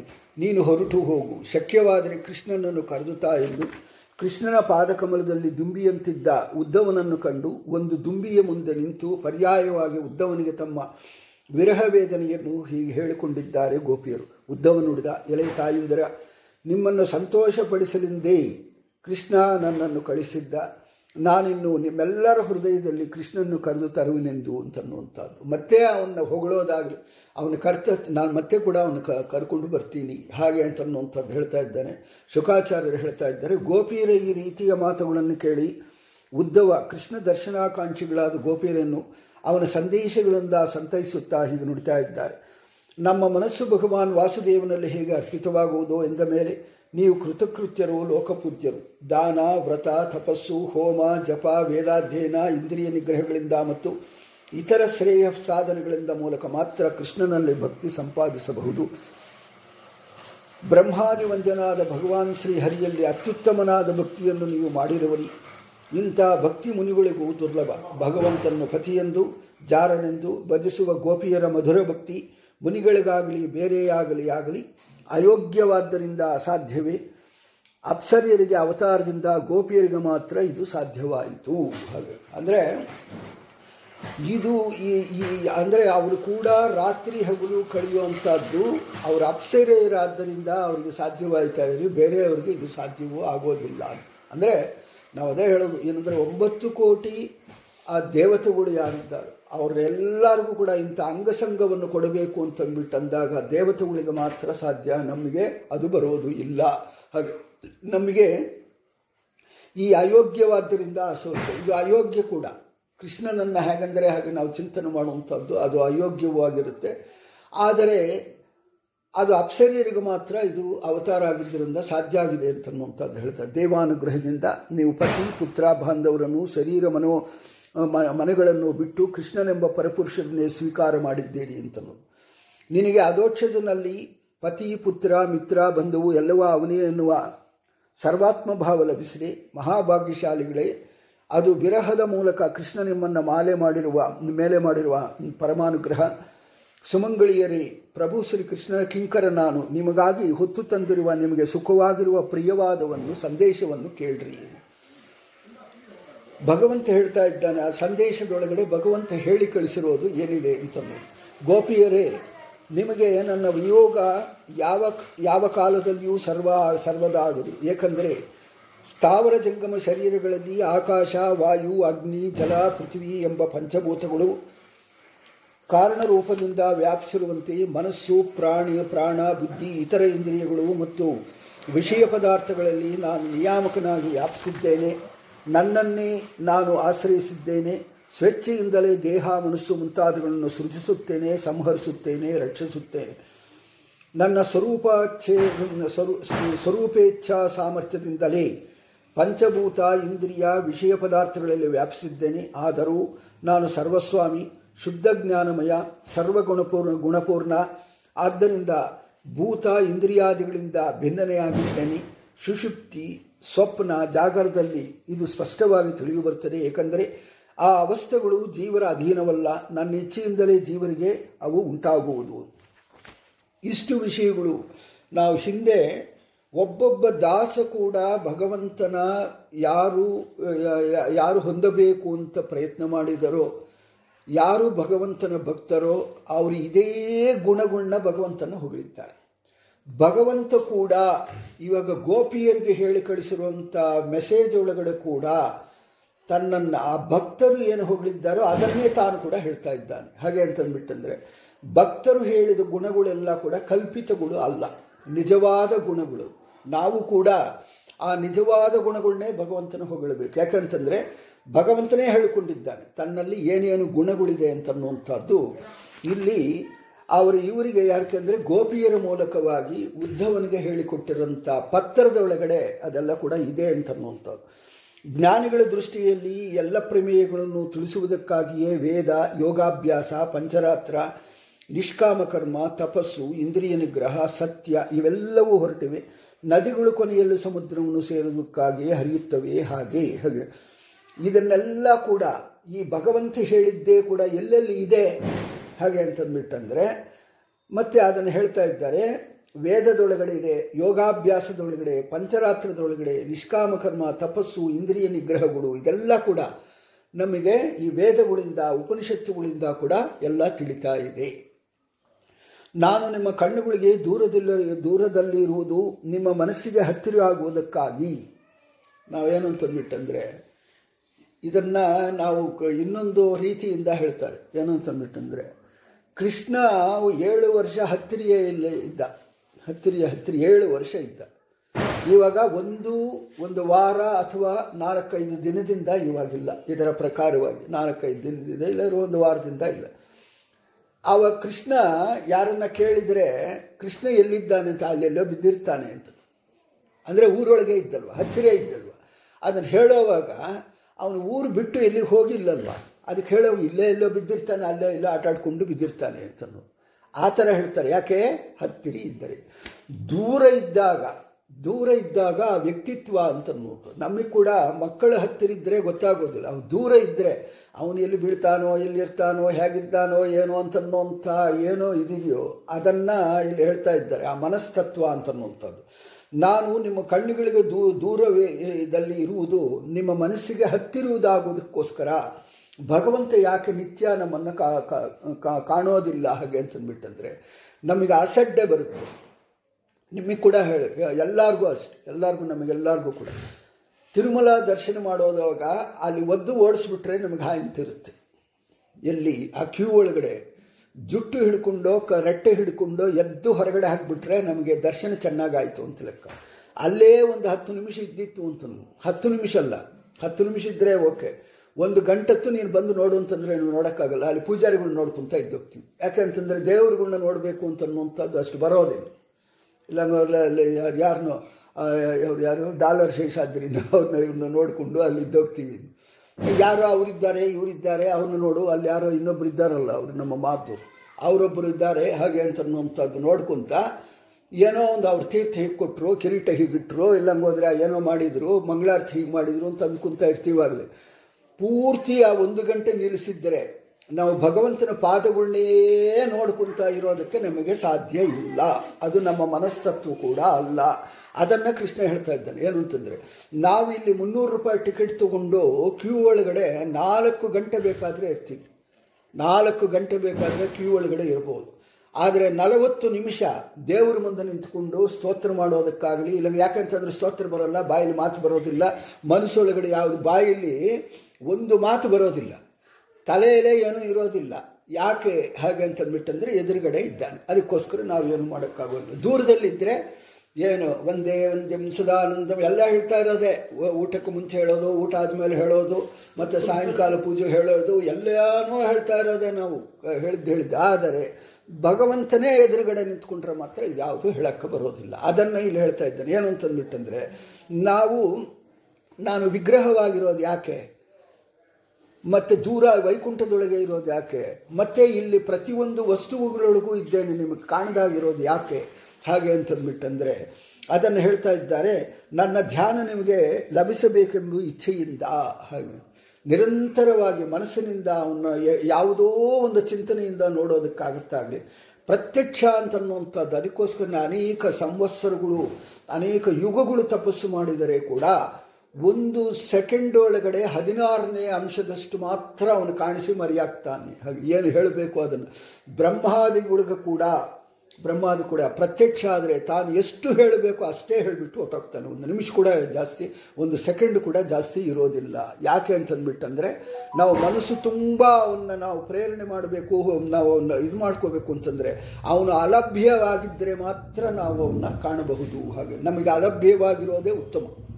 ನಮಗೆ ಲಭ್ಯ ಅಂತಂದ್ಬಿಟ್ಟು ಆಗೋಗ್ಬಿಟ್ರೆ ಈಗ ಸುಮ್ಮನೆ ಗಲಾಟೆ ಮಾಡಬೇಡ, ಎಲ್ಲ ಬೀದಿಲಿ ಹೋಗಿ ಆಡ್ಕೋ ಹೋಗು ಅಂತಂದು ಅಷ್ಟೇ. ಅವನು ಕೃಷ್ಣನಾಗೇ ಬಂದರೆ, ಬಾಲಕೃಷ್ಣನಾಗಿ ಬಂದರೆ ಕೂಡ 24 ಗಂಟೆ ನಾನು ಹೊಟ್ಟೆ ಉಡಿಸಬೇಡ, ನೀನು ಬೀದಿಲಿ ಹೋಗಿ. ಯಶೋದು ಕೂಡ ಹಾಗೆ ಮಾಡಿದ್ದೆ ಅಷ್ಟೇ ಅಲ್ವಾ? ಯಶೋದು ಕೂಡ ಹಾಗೆ ಮಾಡಿದ್ದು. ಅದಕ್ಕೋಸ್ಕರ ಎಲ್ಲ ನಾವು ಹೋಗಿ ದೂರ ಹೋಗಿ ಸಾಯಿ ಅಂತ ಕೂಡ ಅಂತ ಎಲ್ಲ ನಾವು ಸಾಯಿ ಇಲ್ಲಿ ಯಾಕೋ ಬಿಡ್ತೇವೆ. ಹಾಗೆ ಈಗ ಇದೆಲ್ಲ ಕೂಡ ಮಾತುಗಳೆಲ್ಲ ಕೂಡ ಬರುತ್ತೆ. ಸ್ತ್ರೀಯರಿಗೂ ಪುರುಷರಿಗೂ ತಮಗೆ ಅತಿ ಪ್ರಿಯವಾದವರು ದೂರದಲ್ಲಿದ್ದರೆ ಎಷ್ಟು ಗಾಢವಾಗಿ ಮನಸ್ಸು ಅವರಲ್ಲಿ ಆಸಕ್ತಿವಾಗುವುದು, ಅಷ್ಟು ಹತ್ತಿರದಲ್ಲಿ ಕಣ್ಣಿಗೆ ಕಾಣುವಂತಿದ್ದರೆ ಆಸಕ್ತರು ಆಗುವುದು ಇಲ್ಲ. ಬೇರೆ ಎಲ್ಲ ವಿಷಯ ಪದಾರ್ಥಗಳು ಆಲೋಚನೆಗಳನ್ನು ಬಿಟ್ಟು ಮನಸ್ಸನ್ನು ಪೂರ್ಣವಾಗಿ ನನ್ನಲ್ಲಿ ಹೋಗಿಸಿದರೆ ಸದಾ ನನ್ನನ್ನು ಧ್ಯಾನ ಮಾಡಿ ಬೇಗನೆ ನನ್ನನ್ನು ಹೊಂದುವಿರಿ. ಇದಕ್ಕೋಸ್ಕರ ಏನಂತ, ಇದನ್ನು ಮನಸ್ಸು ಮಾಡಿ ಈ ಧ್ಯಾನಗಳನ್ನಾಗೆ, ಧ್ಯಾನ ಮತ್ತು ತಪಸ್ಸು ಈ ಚಿಂತನೆಗಳು ಯಾಕೆ ಇಟ್ಟಿದ್ದಾರೆ ಅಂತಂದ್ಬಿಟ್ಟಂದರೆ, ನಾನು ಪ್ರತ್ಯಕ್ಷವಾಗಿ ಕಾಣಿಸಿದರೆ ನೀವು ಮಾಡೋದು ಇಲ್ಲ, ನಾನು ಪರೋಕ್ಷವಾಗಿದ್ದಾಗ ಮಾತ್ರ.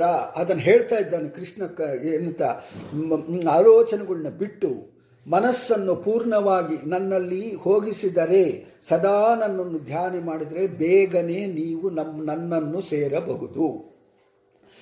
ಅದರ ಮಿಂಚಿ 24 ಗಂಟೆ ನಮ್ಮ ಹತ್ರ ಭಗವಂತ ಇದ್ದರೆ ನಾವು ಭಗವಂತನ ಸೇರೋದು ಇಲ್ಲ. ಮುಂದಿನ ಜನ್ಮದಲ್ಲಿ ಹೀಗೆ ನಾವು ಧ್ಯಾನ ಮಾಡಿದ್ದರಿಂದ ಈ ಜನ್ಮದಲ್ಲಿ ಗೋಕುಲದಿದ್ದರು, ಹಿಂದಿನ ಜನ್ಮದಲ್ಲಿ ಹೀಗೆ ನೀವು ಧ್ಯಾನ ಮಾಡಿದ್ದರಿಂದ ಈ ಜನ್ಮದಲ್ಲಿ ಗೋಕುಲದಲ್ಲಿದ್ದರು, ಗೃಹ ಸುಖವನ್ನು ಈ ವೃಂದಾವನದಲ್ಲಿ ರಾತ್ರಿ ಇಡೀ ನನ್ನೊಂದಿಗೆ ರಾಸಕ್ರಿಯರೇ ಆಡಿದಿರಿ. ಹಿಂದೆ ಮಾಡಿದ ಪುಣ್ಯ. ಅದಕ್ಕೆ ಹೇಳುವಂಥದ್ದು, ನಮಗೆ ಮುಂದೆ ಭಗವಂತ ಸರಿಯಾಗಿ ಸಿಗಬೇಕು, ನಾವು ಭಗವಂತನ್ನೇ ಚಿಂತನೆ ಮಾಡಬೇಕು. ಹಾಗೆ ಅಂತಂದ್ಬಿಟ್ಟಂದರೆ ಅದನ್ನು ಹೇಳ್ತಾ ಇದ್ದಾರೆ, ನೀವು ಧ್ಯಾನ ಮಾಡಿದ್ದರಿಂದ, ಪೂಜೆ ಪುರಸ್ಕಾರಗಳಿಂದ ಬಿಟ್ಟು ಮನಸ್ಸಿಟ್ಟು ಧ್ಯಾನ ಮಾಡಿದರೆ ಮಾತ್ರ ಮುಂದಿನ ನಮಗೇನು ಅಂತಂದ್ಬಿಟ್ಟಂದರೆ, ಶಾಸ್ತ್ರದ ಒಳಗಡೆ ಶ್ರೀಮದ್ ಆಚಾರ್ಯರು ಕರೆಕ್ಟಾಗಿ ಹೇಳಿಬಿಟ್ಟಿದ್ದಾರೆ. ಏನು ಅಂತಂದ್ಬಿಟ್ಟಂದರೆ, ಜ್ಞಾನದಿಂದನೇ ಅವನು ಸಿಗೋದು ಅಂತನ್ನುವಂಥ. ನಾವು ಪೂಜೆ ಪುರಸ್ಕಾರಗಳಿಂದ ನಾವು 100 ದೀಪಗಳು ಹಚ್ತೀವಿ, ನಾವು 1000 ದೀಪಗಳು ಹಚ್ತೀವಿ, ಮತ್ತು ಲಕ್ಷಾರ್ಚನೆ ಮಾಡ್ತೀವಿ, ತುಳಸಿ ತಂದು ಅರ್ಚನೆ ಮಾಡ್ತಾರೆ, ಕಣ್ಣುಗಳು ತೆಕ್ಕೊಂಡು ತುಳಸಿಯೇ ತಂದು ಕೊಯ್ದು ತಂದು ಅರ್ಚನೆ ಮಾಡ್ತೀವಿ. ಅವನು ಒಪ್ಪೋದಿಲ್ಲಲ್ಲ, ಅವನು ಬೇಗ ಸಿಗೋದಿಲ್ಲ. ಮತ್ತು ನಾವು ಅದೇನು ಅಂತಂದ್ಬಿಟ್ಟಂದರೆ ಅನೇಕ ಪುಷ್ಪಾಲಂಕಾರ ಮಾಡ್ತೀವಿ, ಅನೇಕ ಏನಂತ ವಿಷ್ಣು ಸಹಸ್ರನಾಮದಿಂದ ಸ್ತೋತ್ರ ಮಾಡ್ತೀವಿ. ಕಣ್ಣು ತೆಗೆದು ಮನಸ್ಸು ಎಲ್ಲೋ ಇಟ್ಕೊಂಡು ನಾವು ಮಾಡಿದರೆ ಭಗವಂತ ಸಿಗೋದು ಇಲ್ಲ. ಧ್ಯಾನದ ಒಳಗಡೆ ಅವನನ್ನೇ ನಂಬಿ ಅವನನ್ನೇ ನೋಡಿದ್ರೆ ಬೇಗ ಸಿಗ್ತಾನೆ. ಹಾಗೆ ಅಂತ ಅನ್ನೋದಕ್ಕೆ ಈ ಉದಾಹರಣೆ ಬಿಟ್ಟು, ಯಾಕೆ ಕೃಷ್ಣನೇ ಹೇಳಿರುವಂಥದ್ದು, ಅದನ್ನು ಬಿಟ್ಟು ಬೇರೆ ನಮಗಿನ್ನೆಲ್ಲಿ ಕೂಡ ಸಿಗೋದು ಇಲ್ಲ.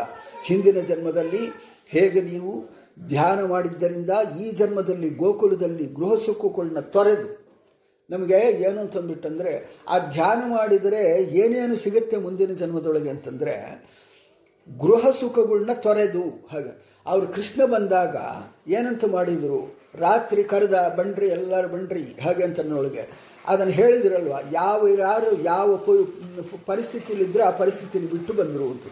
ಅನ್ನ ಹಾಕೋದು ಬಿಟ್ಟರು, ಮಕ್ಕಳಿಗೆ ಹಾಲು ಕುಡಿಸೋದು ಬಿಟ್ಟರು ಅಲ್ವಾ, ಮತ್ತು ಏನೇನು ಮನೆ ಗೃಹ ಕೆಲಸಗಳು ಏನೇನು ಮಾಡಬೇಕಾಗೋದು ಎಲ್ಲ ಬಿಟ್ಟು ಬಂದರು. ಇದು ಯಾಕೆ ಅಂತಂದ್ಬಿಟ್ಟಂದರೆ, ಹಿಂದಿನ ಜನ್ಮದೊಳಗಡೆ ಮಾಡಿದ ಧ್ಯಾನದಿಂದ ಇವಾಗ ಗೃಹಸ್ಥಾಶ್ರಮ ಧರ್ಮದೊಳಗಡೆ ಮಾಡಬೇಕಾಗಿದ್ದೆಲ್ಲ ಕೂಡ ಬಿಟ್ಟೋಗುತ್ತೆ.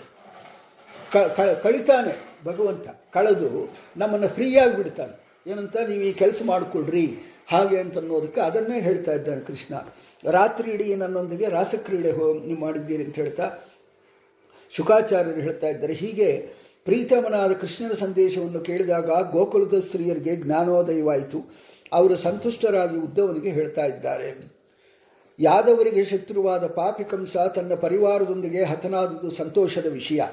ಬಂಧುಗಳಿಗೆ ಎಲ್ಲ ಇಷ್ಟಾರ್ಥಗಳನ್ನು ಲಭಿಸಿವೆ. ಅವರೊಂದಿಗೆ ಕೃಷ್ಣನಿಗೆ ಕುಶಲನಾಗಿದ್ದಾನೆ ತಾನೆ. ಸೌಮ್ಯನೇ, ಮಧುರೆಯ ಸ್ತ್ರೀಯರಿಗೆ ಅವರ ಪ್ರಣಯ ಲಜ್ಜೆಗಳಿಂದ ಶೋಭಿಸುವ ನಗುವಿನಿಂದ ಮತ್ತು ಆಕರ್ಷಕ ನೋಟಗಳಿಂದ ಆರಾಧಿತನಾದ ಕೃಷ್ಣ ಸಂತೋಷ ನೀಡುತ್ತಾನೆ ತಾನೆ. ಇಲ್ಲಿ ನಮಗೆ ಹೇಗೆ ಇದು ಮಾಡಿದನೋ ಅದೇ ಪ್ರಕಾರವಾಗಿ ಅಲ್ಲಿ ಯಾರು ಹೆಣ್ಣು ಮಕ್ಕಳಿದ್ದವರು ಅವರಿಗೂ ಕೂಡ ಇಂಥ ಆನಂದವನ್ನು ಕೊಡ್ತಾ ಇದ್ದಾನೆ. ಕಂಸನ್ನು ಕೊಂದಿದ್ದಾನೆ, ಬಂಧುಗಳನ್ನೆಲ್ಲ ಕೂಡ ಹತ್ತಿರ ಸೇರಿಸಿದ್ದಾನೆ. ಇದೆಲ್ಲ ಕೂಡ ಒಂದು ಸಂತೋಷದ ಸುದ್ದಿಯಾಗಿ ಅದನ್ನು ಕೇಳ್ತಾ ಇದ್ದಾರೆ. ಪ್ರಣಯ ಕ್ರೀಡೆಯಲ್ಲಿ ಬಲು ನಿಪುಣನಾದ ಕೃಷ್ಣ ಮಧುರೆಯ ಹೆಣ್ಣು ಮಕ್ಕಳಿಗೆ ಪ್ರೇರಣೆಯಾಗಿರುತ್ತಾನೆ. ಅವರ ಮಾತುಗಳಿಂದ ಶೃಂಗಾರ ವಿಲಾಸಗಳಿಂದ ಅದೇ ಆರಾಧಿತನಾಗಿ ಪ್ರೇಮ ಪಾಶಗಳಲ್ಲಿ ಅವನು ಹೇಗೆ ಬದ್ಧನಾಗಿರುತ್ತಾನೆ. ಉದ್ದವ, ಮಧುರೆಯ ಹೆಣ್ಣುಗಳು ನಡುವೆ ಮಾತನಾಡುವಾಗ ಪ್ರಣಯ ಕ್ರೀಡೆಯಲ್ಲಿ ಆಡುವ ಸರಸೋಕ್ತಿಗಳಿಗೆ ಪ್ರಸ್ತಾಪ ಬಂದರೆ ಕೃಷ್ಣ ನಮ್ಮನ್ನು ಸ್ಮರಿಸುವನೇ. ಅಂದರೆ ಅಲ್ಲಿ ಮಾಡುವಂಥ ರಾಸಕ್ರೀಡೆಗಳು ಏನನ್ನ ಇದ್ದರೆ ಆವಾಗ ನಾನು ಕೂಡ ಹೀಗೆ ಅಲ್ಲೆಲ್ಲೋ ಮಾಡಿದ್ದೆ ಅಂತನ್ನುವಂಥದ್ದನ್ನು ಹೇಳ್ಕೊಂತಾನ ಹಾಗೆ ಅಂತ. ಮತ್ತು ಬಿಳಿ ಕಮಲ, ಮಲ್ಲಿಗೆ, ಚಂದ್ರನ ಬೆಳದಿಂಗಳಿಗಿಂತ ರಮ್ಯವಾದ ವೃಂದಾವನದಲ್ಲಿ ನಮ್ಮ ಕಾಲ್ಗೆಜ್ಜೆಗಳ ಧ್ವನಿಯಿಂದ ತುಂಬಿದ ರಾಸಕ್ರೀಡೆಯಲ್ಲಿ ಒಳ್ಳೆಯ ಮನೋಜ್ಞವಾದ ಸರಸ ಸಂಭಾಷಣೆ ನಡೆಸುತ್ತಾ ರಾತ್ರಿ ಪೂರ್ತಿ ಕೃಷ್ಣ ನಮ್ಮೊಡನೆ ವಿರಹ ಮಾಡುತ್ತಿದ್ದ. ಈಗ ಎಂದಾದರೂ ಆ ರಾತ್ರಿಗಳನ್ನು ಅವನು ಸ್ಮರಿಸುವನೆ. ಬಿಸಿಲಿಗೆ ಒಣಗಿ ಹೋಗುವ ವೃಂದಾವನವನ್ನು ಮೋಡಗಳಿಂದ ದೇವೇಂದ್ರ ಪುನಶ್ಚೇತನಗೊಳಿಸುವಂತೆ ವಿರಹ ದುಃಖದಿಂದ ಬಾಡಿದ ಗೋಕುಲವನ್ನು ತನ್ನ ಅಂಗಸ್ಪರ್ಶದಿಂದ ಪುನಶ್ಚೇತನಗೊಳಿಸಲು ಕೃಷ್ಣ ಬರುವನೇ.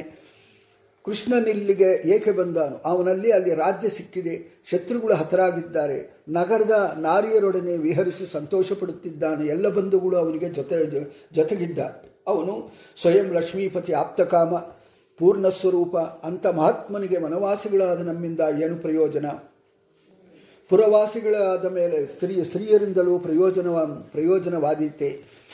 ಆಸೆಗಳನ್ನು ಬಿಟ್ಟು ಬಿಡುವುದೇ ಪರಮಸುಖವೆಂದು ವೇಶ್ಯ ಪಿಂಗಳ ಹೇಳಿದ್ದಾಳೆ. ಅದನ್ನು ನಾವು ತಿಳಿದಿದ್ದರೂ ಕೃಷ್ಣನಾಗಮನದಾಸೆಯನ್ನು ಬಿಡಲಾರದ್ದಾಗಿದೆ. ಅಂತರ್ಯಾಮಿ ಎದೆಯೊಳಗಿರುವ ಭಗವಂತನನ್ನು ಬಿಟ್ಟು ಬೇರೆ ವಿಟ ಪುರುಷನಿಗೆ ಆಸೆ ಪಟ್ಟನಲ್ಲ ಎನ್ನುತ್ತಾ ಪಿಂಗಳೆ ಭಾಗವತದಲ್ಲೇ ಬೇರೆ ಆಸೆಗಳನ್ನು ಬಿಡುವುದೇ ಪರಮಸುಖವೆಂದು ಬೋಧಿಸುತ್ತಾಳೆ. ಇದು 11ನೇ ಸ್ಕಂದದೊಳಗಡೆ 8ನೇ ಅಧ್ಯಾಯದೊಳಗಡೆ ಮತ್ತೆ ಆ 24 ಏನು ಗುರುಗಳಿದ್ದಾರೋ ಅದನ್ನು ಮುಂದನೇ ಹೇಳ್ತಾ ಇದ್ದಾರೆ. ಹೀಗೆ ಇದರ ಒಳಗಡೆ ಹಿಂದೆ ಮುಂದೆ ಹೇಳುವುದು ಅದು ಶಾಸ್ತ್ರದ ಪದ್ಧತಿ. ಇದಾಗೋಯ್ತು, ಇದು ಎಂದೋ ಆಗಬೇಕಾಗಿದ್ದು ಇವಾಗ ಯಾಕೆ ಹೇಳ್ತಾರೆ ಅಂತಂದ್ಬಿಟ್ಟಂದರೆ ಅದು ಶಾಸ್ತ್ರದ ಒಳಗಡೆ ಹಿಂದೆ ಮುಂದಾಗಿ ಹೇಳುವಂಥದ್ದು ಕೂಡ ವ್ಯಾಸರು ಮೊದಲು ಹೇಳಿಕೊಟ್ಟಿದ್ದಾರೆ ಅದನ್ನು. ಮತ್ತು ಭಗವಂತನ ಅಂಗಸಂಗದ ಆಸೆಯಿಂದ ಬೇರೆ ಆಸೆಗಳನ್ನು ಜರಿಯುತ್ತಾಳೆ. ಗೋಪಿಯರು ಹಾಗೆ ಮಾಡಿದ್ದಾರೆ, ಆದರೆ ಹಾಗೆ ಮಾಡಿಲ್ಲವೆಂದು ವಿನಯದ ಮಾತನ್ನು ಆಡುತ್ತಿದ್ದಾರೆ. ಮತ್ತು ಕೃಷ್ಣನ ಅಂಗಸಂಗದ ಸುಖವು ಇಂದ್ರಿಯ ಸುಖವಾದ್ದರಿಂದ ವಿಷಯ ಸುಖವೇ ಎನ್ನುತ್ತಿದೆ. ವಸ್ತುತಃ ಗೋಪಿಯರಿಗೆ ಇದು ಅನಿಷಿದ್ಧವಾದ್ದರಿಂದ ವಿಷಯ ಸುಖ ಎನಿಸುವುದಿಲ್ಲ. ಅದರಾಸೆಯನ್ನು ಅವರು ಬಿಡಬೇಕಾಗಿ ಇಲ್ಲ ಅಂತ. ಮುಂದೆ ಸ್ವರರಮಣ ಆದ್ದರಿಂದ ಕೃಷ್ಣ ಲಕ್ಷ್ಮಿಯನ್ನು ಅಪೇಕ್ಷಿಸುತ್ತಿದ್ದರೂ ಅವನ ಎದೆಯಿಂದ ಎಂದೂ ಅಗುವುದು ಇಲ್ಲವೆಂದ ಮೇಲೆ ಅವನೊಡನೆ ಏಕಾಂತದ ಸಂಭಾಷಣೆಯು ಸುಖದಾಸಿಯನ್ನು ಯಾರು ತಾನೇ ಬಿಡಬಲ್ಲರು? ಉದ್ದವ ಕೃಷ್ಣ ಬಲರಾಮನೊಂದಿಗೆ ಆಟವಾಡಿದ ಈ ನದಿ, ಬೆಟ್ಟ, ವನ ಪ್ರದೇಶಗಳು, ಗೋವುಗಳು, ವೇಣುಧ್ವನಿಗಳು ಇವೆಲ್ಲವೂ ಪುನಃ ಕೃಷ್ಣನ ನೆನಪವನ್ನು ತರುತ್ತದೆ. ಸೌಂದರ್ಯದ ನೆಲೆಯಾದ ಅವನ ಪಾದಗಳನ್ನು ಮರೆಯಲು ನಮಗೆ ಸಾಧ್ಯವಾಗುತ್ತಿಲ್ಲ. ಉದ್ದವ ಕೃಷ್ಣನ ಸುಂದರ ನಡಿಗೆ, ಆಕರ್ಷಕ ನಗುವಿನ ಕುಣಿತ, ನೋಟಗಳು, ಸವಿನುಡಿಗಳು ಇವೆಲ್ಲವೂ ನಮ್ಮ ಮನಸ್ಸನ್ನು ಸೊರಗುಂಡಿದು. ಅವನ್ನು ನಾವು ಹೇಗೆ ಮರೆಯಬಲ್ಲೆವು? ಹೇ ನಾಥ, ಹೇ ರಮಾನಾಥ, ಗೋಕುಲನಾಥ, ದುಃಖನಾಶಕ ಗೋವಿಂದ, ನಿನ್ನನ್ನು ಕಾಣದೆ ದುಃಖ ಸಾಗರದಲ್ಲಿ ಮುಳುಗಿರುವ ಗೋಕುಲನನ್ನು ಉದ್ಧರಿಸುವಂತನ್ನುವಂಥದ್ದು ಹೇಳ್ತಾ ಮುಂದೆ ಗೋಪಿಯರ ಕೃಷ್ಣ ಭಕ್ತಿ ಎಂಥದ್ದು ಅಂತನ್ನುವಂಥದ್ದು ತೋರಿಸಿಕೊಡ್ತಾ ಇದ್ದಾರೆ. ಸುಖಾಚಾರ್ಯರು ಹೇಳ್ತಾ ಇದ್ದಾರೆ, ಕೃಷ್ಣನ ಸಂದೇಶವನ್ನು ಕೇಳಿ ಗೋಪಿಯರು ವಿರಹ ದುಃಖವನ್ನು ತಡೆದುಕೊಂಡರು. ಕೃಷ್ಣನಲ್ಲಿ ಭಕ್ತಿ ಉಳ್ಳವನೆಂದು ತಿಳಿದು ಉದ್ದವನನ್ನು ಸತ್ಕರಿಸಿದ್ದಾರೆ. ಗೋಪಿಯರ ದುಃಖವನ್ನು ಮರೆಸುವುದಕ್ಕಾಗಿ ಉದ್ದವ ಕೆಲವು ತಿಂಗಳ ಕಾಲ ಗೋಕುಲದಲ್ಲಿ ವಾಸ ಮಾಡಿದ. ಕೃಷ್ಣಲೀಲೆ ಕಥೆಗಳನ್ನು ಹಾಡುತ್ತಾ ಗೋಕುಲಕ್ಕೆ ಮುದ ನೀಡಿದ. ಉದ್ದವ ನಂದಗೋಕುಲದಲ್ಲಿ ವಾಸ ಮಾಡಿದ ದಿನಗಳೆಲ್ಲವೂ ಗೋಕುಲವಾಸಿಗಳಿಗೆ ಕ್ಷಣಗಳಂತೆ ಕಳೆದು ಹೋದವು. ಏಕೆಂದರೆ ಅವನು ಕೃಷ್ಣನ ವೃತ್ತಾಂತವನ್ನು ಬಣ್ಣಿಸುತ್ತಿದ್ದ. ನದಿ, ಕಾಡು, ಬೆಟ್ಟದ ತಪ್ಪಲುಗಳನ್ನು, ಹೂ ಬಿಟ್ಟ ಮರಗಳನ್ನು ನೋಡಿ ಉದ್ದವ ಅಲ್ಲಿ ಕೃಷ್ಣ ಲೀಲೆಗಳನ್ನು ತೋರಿದನೆಂಬುದು ಕೇಳುತ್ತಾ ಗೋಕುಲವಾಸಿಗಳಿಗೆ ಮತ್ತೆ ಕೃಷ್ಣನ ಸ್ಮರಣೆ ಉಂಟು ಮಾಡುತ್ತಾ ವಿಹರಿಸಿದ. ಮೊಟ್ಟ ಮೊದಲು ಕೃಷ್ಣನ ಮತ್ತೆ ಆ ಕಥೆಗಳೆಲ್ಲ ಕೂಡ ಭಾಗವತದೊಳಗಡೆ ಉದ್ದವನೇ ಮೊದಲು ಹೇಳಿದ್ದು ಅಂತನ್ನುವಂಥದ್ದು. ಮತ್ತೆ ಶುಕಾಚಾರ್ಯರು ಅವರು ಬೇರೆ ಯಾರು ಹೇಳಿದರೆ ಕೂಡ ಕೃಷ್ಣನ ಲೀಲೆಗಳನ್ನ ಉದ್ದವನೇ ಹೇಳಿದ್ದಾನೆ ಅಂತ. ಗೋಪಿಯರ ಮನಸ್ಸು ಹೀಗೆ ಕೃಷ್ಣನಲ್ಲೇ ನಿಟ್ಟು ಪರವಶನಾಗಿರೋದನ್ನು ಕಂಡು ಉದ್ದವ ಬಲು ಸಂತುಷ್ಟನಾಗಿ ಅವರಿಗೆ ನಮಸ್ಕಾರ ಮಾಡಿ ಕೇಳಿಕೊಂಡ. ಸರ್ವೇಶ್ವನಾದ ಗೋವಿಂದನಲ್ಲಿ ದೃಢಭಕ್ತಿಯುಳ್ಳ ಗೋಪಿಯರೇ ದೇಹಗಳಲ್ಲಿ ಉತ್ತಮರು, ಶುದ್ಧ ಬುದ್ಧಿಯವರಾದ ಮುನಿಗಳು ನಾವು ಇಂಥ ದೃಢಭಕ್ತಿಯನ್ನೇ ಬಯಸುತ್ತೇವೆ. ಪರಮಾತ್ಮನ ಕಥಾಶ್ರವಣವಿಲ್ಲದ ಬ್ರಾಹ್ಮಣ ಜನ್ಮಗಳಿಂದಲೂ ಏನು ಪ್ರಯೋಜನ? ಪರಮಾತ್ಮನ ಕಥಾಶ್ರವಣವಿಲ್ಲದ ಬ್ರಾಹ್ಮಣ ಜನ್ಮಗಳಾದರೂ ಏನು ಪ್ರಯೋಜನ ಅಂತನೂ. ಭಗವಂತನ ಕಥೆಗಳು ನಿತ್ಯವೂ ಕೇಳದಿದ್ದಂಥ ಬ್ರಾಹ್ಮಣ ಜನ್ಮವು ವ್ಯರ್ಥ ಅಂತನ್ನುವಂಥದ್ದು ಇಲ್ಲಿ ಉದ್ದವ ಹೇಳ್ತಾ ಇದ್ದಾರೆ. ಅಪ್ಸರೀರ ಅವತಾರವಾದ್ದರಿಂದ ವ್ಯಭಿಚಾರ ಸ್ವಭಾವವಾಗಿರುವ ವನಸ್ತ್ರೀಯರಲ್ಲಿ ಕೃಷ್ಣ ಪರಮಾತ್ಮನಲ್ಲಿ ದೃಢಭಕ್ತಿಯಲ್ಲಿ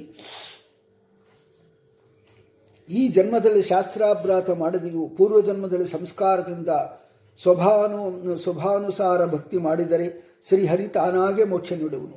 ಔಷಧದ ಗುಣ ತಿಳಿಯದೆ ಸೇವಿಸಿದರೂ ಆರೋಗ್ಯ ನೀಡುವಂತೆ. ಏನೋ ಒಂದು ಇದು ಕುಡ್ರಿ ನಿಮ್ಗೇನೋ ಆಗತ್ತೆ ಅಂತಂದ್ಬಿಟ್ಟಂದರೆ ಅದು ಒಳಗೆ ಹೋಗಿ ಏನು ಮಾಡಬೇಕೋ ಅದು ಮಾಡುತ್ತದೆ. ಅದು ಗುಣ ತಿಳಿದೇ ಇದ್ದರೆ ಕೂಡ ಸ್ವಲ್ಪ ಜನ ಪಟ್ಲ ಕಟ್ಟಿ ಕೊಟ್ಬಿಡ್ತಾರೆ. ಅದರ ಗುಣಗಳು ಏನೂ ಗೊತ್ತಾಗಲ್ಲ. ಇದು ಒಳಗಡೆ ಹೋಗಿ ಉಷ್ಣ ಕಮ್ಮಿ ಮಾಡುತ್ತಾ ಶೀತ ಕಮ್ಮಿ ಏನೋ ಒಂದು ನಾವು ಹೇಳ್ಕೊತೀವಿ, ನಮಗೆ ಉಷ್ಣ ಶೀತ ಅನ್ನು ಪಟ್ಲ ಕಟ್ಟಿ ಕೊಟ್ಬಿಡ್ತಾರೆ. ಅದನ್ನು ಹಾಕ್ಕೊಂಡ್ರೆ ಒಳಗಡೆ ಅದು ಮಾಡೋ ಕೆಲಸ ಮಾಡುತ್ತೆ. ಆ ಪ್ರಕಾರವಾಗಿ ಭಕ್ತಿ ಅಂತನ್ನುವಂಥದ್ದು ನಾವು ಮಾಡಿದರೆ ಅದು ಒಳಗಡೆ ಏನು ಮಾಡುತ್ತೆ ಅಂತನ್ನುವಂಥದ್ದು ಗೊತ್ತಾಗಲ್ಲ. ನಾವು ಅದನ್ನೇ ಹೇಳೋದು ಏನಂತಂದರೆ, ಈ ಪ್ರಕೃತಿ ಒಳಗೆ ನಡೆಯುವಂಥ ಕಾರ್ಯಕ್ರಮಗಳು ಏನಿದೆಯೋ ನಾವು ಪಂಚಾಂಗಗಳನ್ನಾಗೆ ಮತ್ತು ಪ್ರತಿಯೊಂದು ಇವಾಗ ಇದು ಬರ್ತಾ ಇದೆ ಏನು ಅಂತಂದರೆ ಅದರ ಪ್ರಕೃತಿಯಲ್ಲಿ ಏನಾಗುತ್ತೆ ಅಂತನ್ನುವಂಥದ್ದು ಯಾರಿಗೂ ಗೊತ್ತಿಲ್ಲ.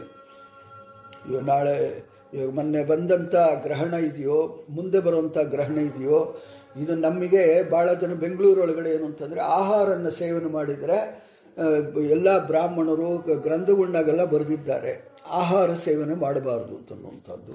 ಈ ಆಹಾರ ಸೇವನೆ ಮಾಡಿದರೆ ಏನು ತಪ್ಪು ಅಂತನ್ನುವಂಥದ್ದಕ್ಕೋಸ್ಕರ ಎಲ್ಲರೂ ಹೋಟ್ಲುಗಳಿಂದ ತರಿಸ್ಕೊಂಡು ಶಾಸ್ತ್ರಜ್ಞರು ಅಲ್ಲಿರೋರು ಬುದ್ಧಿಜೀವಿಗಳು ಅವರೆಲ್ಲರೂ ಕೂಡ ಪಾರ್ಕುಗಳನ್ನ ಕೂತ್ಕೊಂಡು ತಿಂದು ನಮಗೇನೂ ಆಗಿಲ್ಲ ಹಾಗೆ ಅಂತಂದು ಒಳಗಡೆ ಇವಾಗ ಔಷಧಿ ಹೇಳಿದ್ರಲ್ವ ಆ ಪ್ರಕಾರವಾಗಿ ಅದು ವಿಷತುಲ್ಯ ಆಗುತ್ತೆ ಅಂತಂದ್ಬಿಟ್ಟಂದರೆ ಸತ್ತೋಗ್ತಾರೆ ಅಂತನ್ನುವಂಥದ್ದು. ಆದ್ದರಿಂದ ಬೇರೆ ಪ್ರಭಾವಗಳಾಗೋದನ್ನು ಆ ಜನಗಳು ತಿಳ್ಕೋಬೇಕು ಅಂತ ತಿಳ್ಕೊಂಡು ಹೇಳಿದ್ದಾರೆ ಅಷ್ಟೇ. ಇವಾಗ ಊಟ ಮಾಡಿದರೆ ಪ್ರಾಣ ಹೋಗುವಂಥದ್ದು ಏನೂ ಇಲ್ಲ. ರೋಗಗಳು ಕೂಡ ಬರುತ್ತಾ ಇಲ್ಲ ಅಂತನ್ನೋದು ಕೂಡ ಗೊತ್ತಾಗಲ್ಲ. ಇದರಿಂದಾನೇ ಬರುತ್ತು ಅಂತ. ಈ ಗ್ರಹಣದ ಊಟದ ಮಾಡಿದ್ದಕ್ಕೋಸ್ಕರ ಗ್ರಹಣದ ಮುಂಚೆ ಮಾಡುವಂಥ ಕಾರ್ಯಕ್ರಮಗಳಿಗೋಸ್ಕರ ಇದು ಬಂತು ಅಂತನ್ನುವಂಥದ್ದು ಶಾಸ್ತ್ರದ ಒಳಗಡೆಯಲ್ಲಿ. ಇದಕ್ಕೆ ಈ ಕಾರ್ಯಕ್ರಮ ನೀನು 1 ಲೋಟ ಅಕ್ಕಿ ಪೂರ್ತಿ ಊಟ ಮಾಡಿದರೆ ಇಂಥ ರೋಗ ಬರುತ್ತೆ ಅಂತ ಬರೆದಿಲ್ಲ. ಏನೋ ಆಗತ್ತೆ ಅಂತ ಬರೆದಿದ್ದಾರೆ. ಏನೋ ಆಗೋದು ಯಾರಿಗೂ ಏನೂ ಗೊತ್ತಾಗಲ್ಲ. ಅದು ಹೇಳುವಂಥದ್ದು ಅಷ್ಟೇ ವಿಷಯ. ಇವಾಗ ರಾಹುಕಾಲದೊಳಗಡೆ ಹೊರಟ್ರೆ ರಾಹುಕಾಲದೊಳಗಡೆ ಪ್ರಯಾಣ ಮಾಡಿದರೆ ಏನೋ ಒಂದು ಆಗತ್ತೆ ಅಂತನ್ನುವಂಥದ್ದು ಹೇಳಿರ್ತಾರೆ ಅಂತ ಅಂದ್ಕೊಳ್ರಿ. ಏನೋ ಒಂದು ಬಸ್ ಆಕ್ಸಿಡೆಂಟು ಆಗುತ್ತೆ ಹಾಗೆ ಅಂತನ್ನುವಂಥದ್ದು ಹೇಳಿದರೆ ಎಲ್ಲ ರಾಹುಕಾಲಗಳನ್ನಾಗೂ ಆಗುತ್ತೆ ಅಂತನ್ನುವಂಥದ್ದು ಇಲ್ಲ. ಆದರೆ ಕೆಲವು ರಾಹುಕಾಲಗಳು ಆಗುತ್ತೆ. ಆ ಕೆಲವು ಯಾವುದು ಹಾಗೆಂದರೆ ನಾವು ಹೊರಟ ರಾಹುಕಾಲನೇ ಆಗಿರ್ಬೋದು, ಆಗದೇನೂ ಇರ್ಬೋದು. ಅದರ ಒಳಗಡೆ ಸಾಮಾನ್ಯವಾಗಿ 90% ಏನೋ ಒಂದು ಇದು ಆಗುತ್ತೆ ಅಂತನ್ನುವಂಥದ್ದು ಹೇಳಿರೋದನ್ನು ಅದು ನಮಗೆ ಯಾಕೆ ಆಗೋಗ್ಬಿಡುತ್ತೋ ಏನೋ ಅಂತನ್ನುವಂಥ ಭಯದಿಂದ ನಾವು ಹೋಗೋದಿಲ್ಲ ಹಾಗೆ ಅಂತ. ಪ್ರತಿಯೊಂದು ಅಷ್ಟೇ ಗ್ರಹಣ ಕಾಲದೊಳಗಡೆ ಅಷ್ಟೇ ಆಹಾರ ಸೇವನೆ ಮಾಡಬಾರ್ದು ಅಂತ ಹೇಳಿರೋದು. ಯಾಕಂತಂದರೆ ನಾವು ಭಗವಂತನ ಚಿಂತನೆ ಮಾಡಬೇಕು. ಅದರದ ಚಿಂತನೆ ಮಾಡಿದರೆ ನಮಗೆ ಒಳ್ಳೆಯದಾಗತ್ತೆ ಅಂತನ್ನುವಂಥ. ಏನಂತಂದರೆ ಒಂದು ಚಿಂತನೆ ಮಾಡಿದರೆ 10 ಚಿಂತನೆಗಳು ಮಾಡಿದಷ್ಟು ಫಲ ಬರುತ್ತೆ ಅಂತನ್ನುವಂಥದ್ದು ಹೇಳಿರೋದ್ರಿಂದ ಅದನ್ನು ಮಾಡಬೇಕು ಅಂತ ಹೇಳಿದ್ದಾರಾಗಲಿ. ನಾವು ಚಿಂತನೆ ಮಾಡೋದಿಲ್ಲ, ನಾವು ಮಾಡೋದೇ ಇಲ್ಲ ಅಂತಂದರೆ ಮಾಡದಿದ್ದರೆ ಏನು ಇದೇನಿಲ್ಲ, ಆದರೆ ಮಾಡಿದರೆ ಪ್ರಯೋಜನ ಇದೆ ಹಾಗೆ ಅಂತನ್ನುವಂಥದ್ದು ಮಾತ್ರ ಹೀಗೆ ಹೇಳ್ತಾ ಇದ್ದಾರೆ.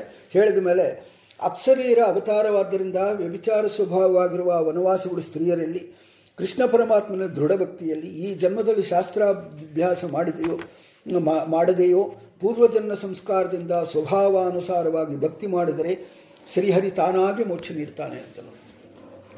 ಈ ಜನ್ಮದಲ್ಲಿ ಶಾಸ್ತ್ರಾಭ್ಯಾಸ ಮಾಡದೆಯೇ ಪೂರ್ವಜನ್ಮದ ಸಂಸ್ಕಾರ ಇವಾಗ ಅದರಿಂದ ಭಗವಂತ ಕಾಪಾಡ್ತಾನೆ ಅಂತ. ಅಂದರೆ ಏನಂತ ಅರ್ಥ ಅಂದರೆ ನಾವು ಮಾಡುವಂಥದ್ದು ಹಿಂದಿನ ಜನ್ಮದು ಮಾಡಿದ್ದು ನಾವು ಇವಾಗ ಅನುಭವಿಸ್ತಾ ಇದ್ದೀವಿ. ಮುಂದಿನ ಜನ್ಮ ಕೂಡ ಒಳ್ಳೆಯ ಅನುಭವಗಳು ಬೇಕು, ನಮಗೆ ಒಳ್ಳೆಯ ಸಂಸಾರ ಬೇಕು, ಒಳ್ಳೆಯ ಮಕ್ಕಳು ಬೇಕು, ನಾವು ಭಗವಂತನ ನೆನೆಸಬೇಕು ಹಾಗೆ ಅಂತನ್ನುವಂಥದ್ದು ಇರೋ ಹಾಗಿದ್ದರೆ ಇವಾಗ ಅದನ್ನು ಸಾಧನೆ ಅಂತನ್ನುವಂಥದ್ದು ಮಾಡಿದರೆ ಇದು ಮುಂದಿನ ಜನ್ಮಕ್ಕೆ ಕೆಲಸಕ್ಕೆ ಬರುತ್ತೆ. ಅಂದರೆ ಒಂದು ಜನ್ಮದ ನಾವು ಮುಂದೆ ಇರ್ತೀವಿ, ಹಿಂದೆ ಇರೋದು ಅನುಭವಿಸ್ಕೊಂಡು ಬರ್ತಾ ಇರ್ತೀವಿ ಹಾಗೆ ಅಂತನ್ನುವಂಥದ್ದು. ಇದು ಭಗವಂತನೇ ಹೇಳಿದ ಔಷಧ ಗುಣಗಳನ್ನು ತಿಳಿಯದೆ ಸೇವಿಸಿದರೂ ಆರೋಗ್ಯ ನೀಡುವಂತೆ. ರಾಸೋತ್ಸವದಲ್ಲಿ ಶ್ರೀಕೃಷ್ಣ ನಿಡದಾದ ತೋಳುಗಳಿಂದ ಗೋಪಿಯರು ಕುತ್ತಿಗೆಯನ್ನು ಬಳಸಿ ಅವರ ಬಯಕೆಗಳನ್ನು ತೀರಿಸುತ್ತಿದ್ದ ಮಾಡಿದ ಮಹಾನ್ ಪರಮಾನುಗ್ರಹವನ್ನು ಸದಾ ಹರಿಯಲ್ಲಿ ಪ್ರೀತಿ ಮಾಡುವ ಲಕ್ಷ್ಮಿಗಾಗಲಿ ಮನೋಹರ ಶರೀರ ಕಾಂತಿಯುಳ್ಳ ದೇವತಾ ಸ್ತ್ರೀಯರಿಗಾಗಲಿ ಮಾಡಿಲ್ಲ. ಇನ್ನು ಬೇರೆ ಸ್ತ್ರೀಯರ ಬಗ್ಗೆ ಏನು ಹೇಳಬೇಕು? ಭಗವಂತನ ಅನುಗ್ರಹವೆಂದು ಭಕ್ತರ ಯೋಗ್ಯತಾನುಸಾರವೇ ಇರುತ್ತದೆ. ಆದ್ದರಿಂದ ಇದು ಮೋಹಕವಾದ ಅತಿಶಯೋಕ್ತಿ. ಅಥವಾ ಹೆಂಡತಿ ಮಕ್ಕಳಿಗಿಲ್ಲದಿದ್ದರೂ ಚಿಂತೆ ಇಲ್ಲವೆಂದು ಹಸಿವು ಬಂದ ಭಿಕ್ಷುಕನಿಗೆ ಅನ್ನ ನೀಡುವ ಗೃಹಸ್ಥನಿಗಿಂತ ತಾತ್ಕಾಲಿಕವಾಗಿ ಭಗವಂತನು ಕೆಲ ವೇಳೆ ಭಕ್ತರಲ್ಲಿ ವಿಶೇಷ ಆದರ ಮಾಡುತ್ತಾನೆ. ಭಕ್ತಿಯ ಹಿರಿಮೆಯನ್ನು ಮೆರೆಸುತ್ತಾನೆ. ಪ್ರಸ್ತುತ ಗೋಪಿಯರಲ್ಲಿ ಮಾಡಿದ ಅನುಗ್ರಹ ಅವರಲ್ಲಿ ಆವಿಷ್ಟಲಾದ ಲಕ್ಷ್ಮೀ ಮೇಲೆಯೇ ಆಗಿದೆ ಅಂತ ಹೇಳೋದು. ಗೋಪಿಯರ ಮೇಲಲ್ಲ, ಒಳಗಿರುವಂಥ ಲಕ್ಷ್ಮೀ ದೇವಿ ಮಾಡಿರುವಂಥ ಅವನಿಗೆ ಅನುಗ್ರಹ. ಆದರೆ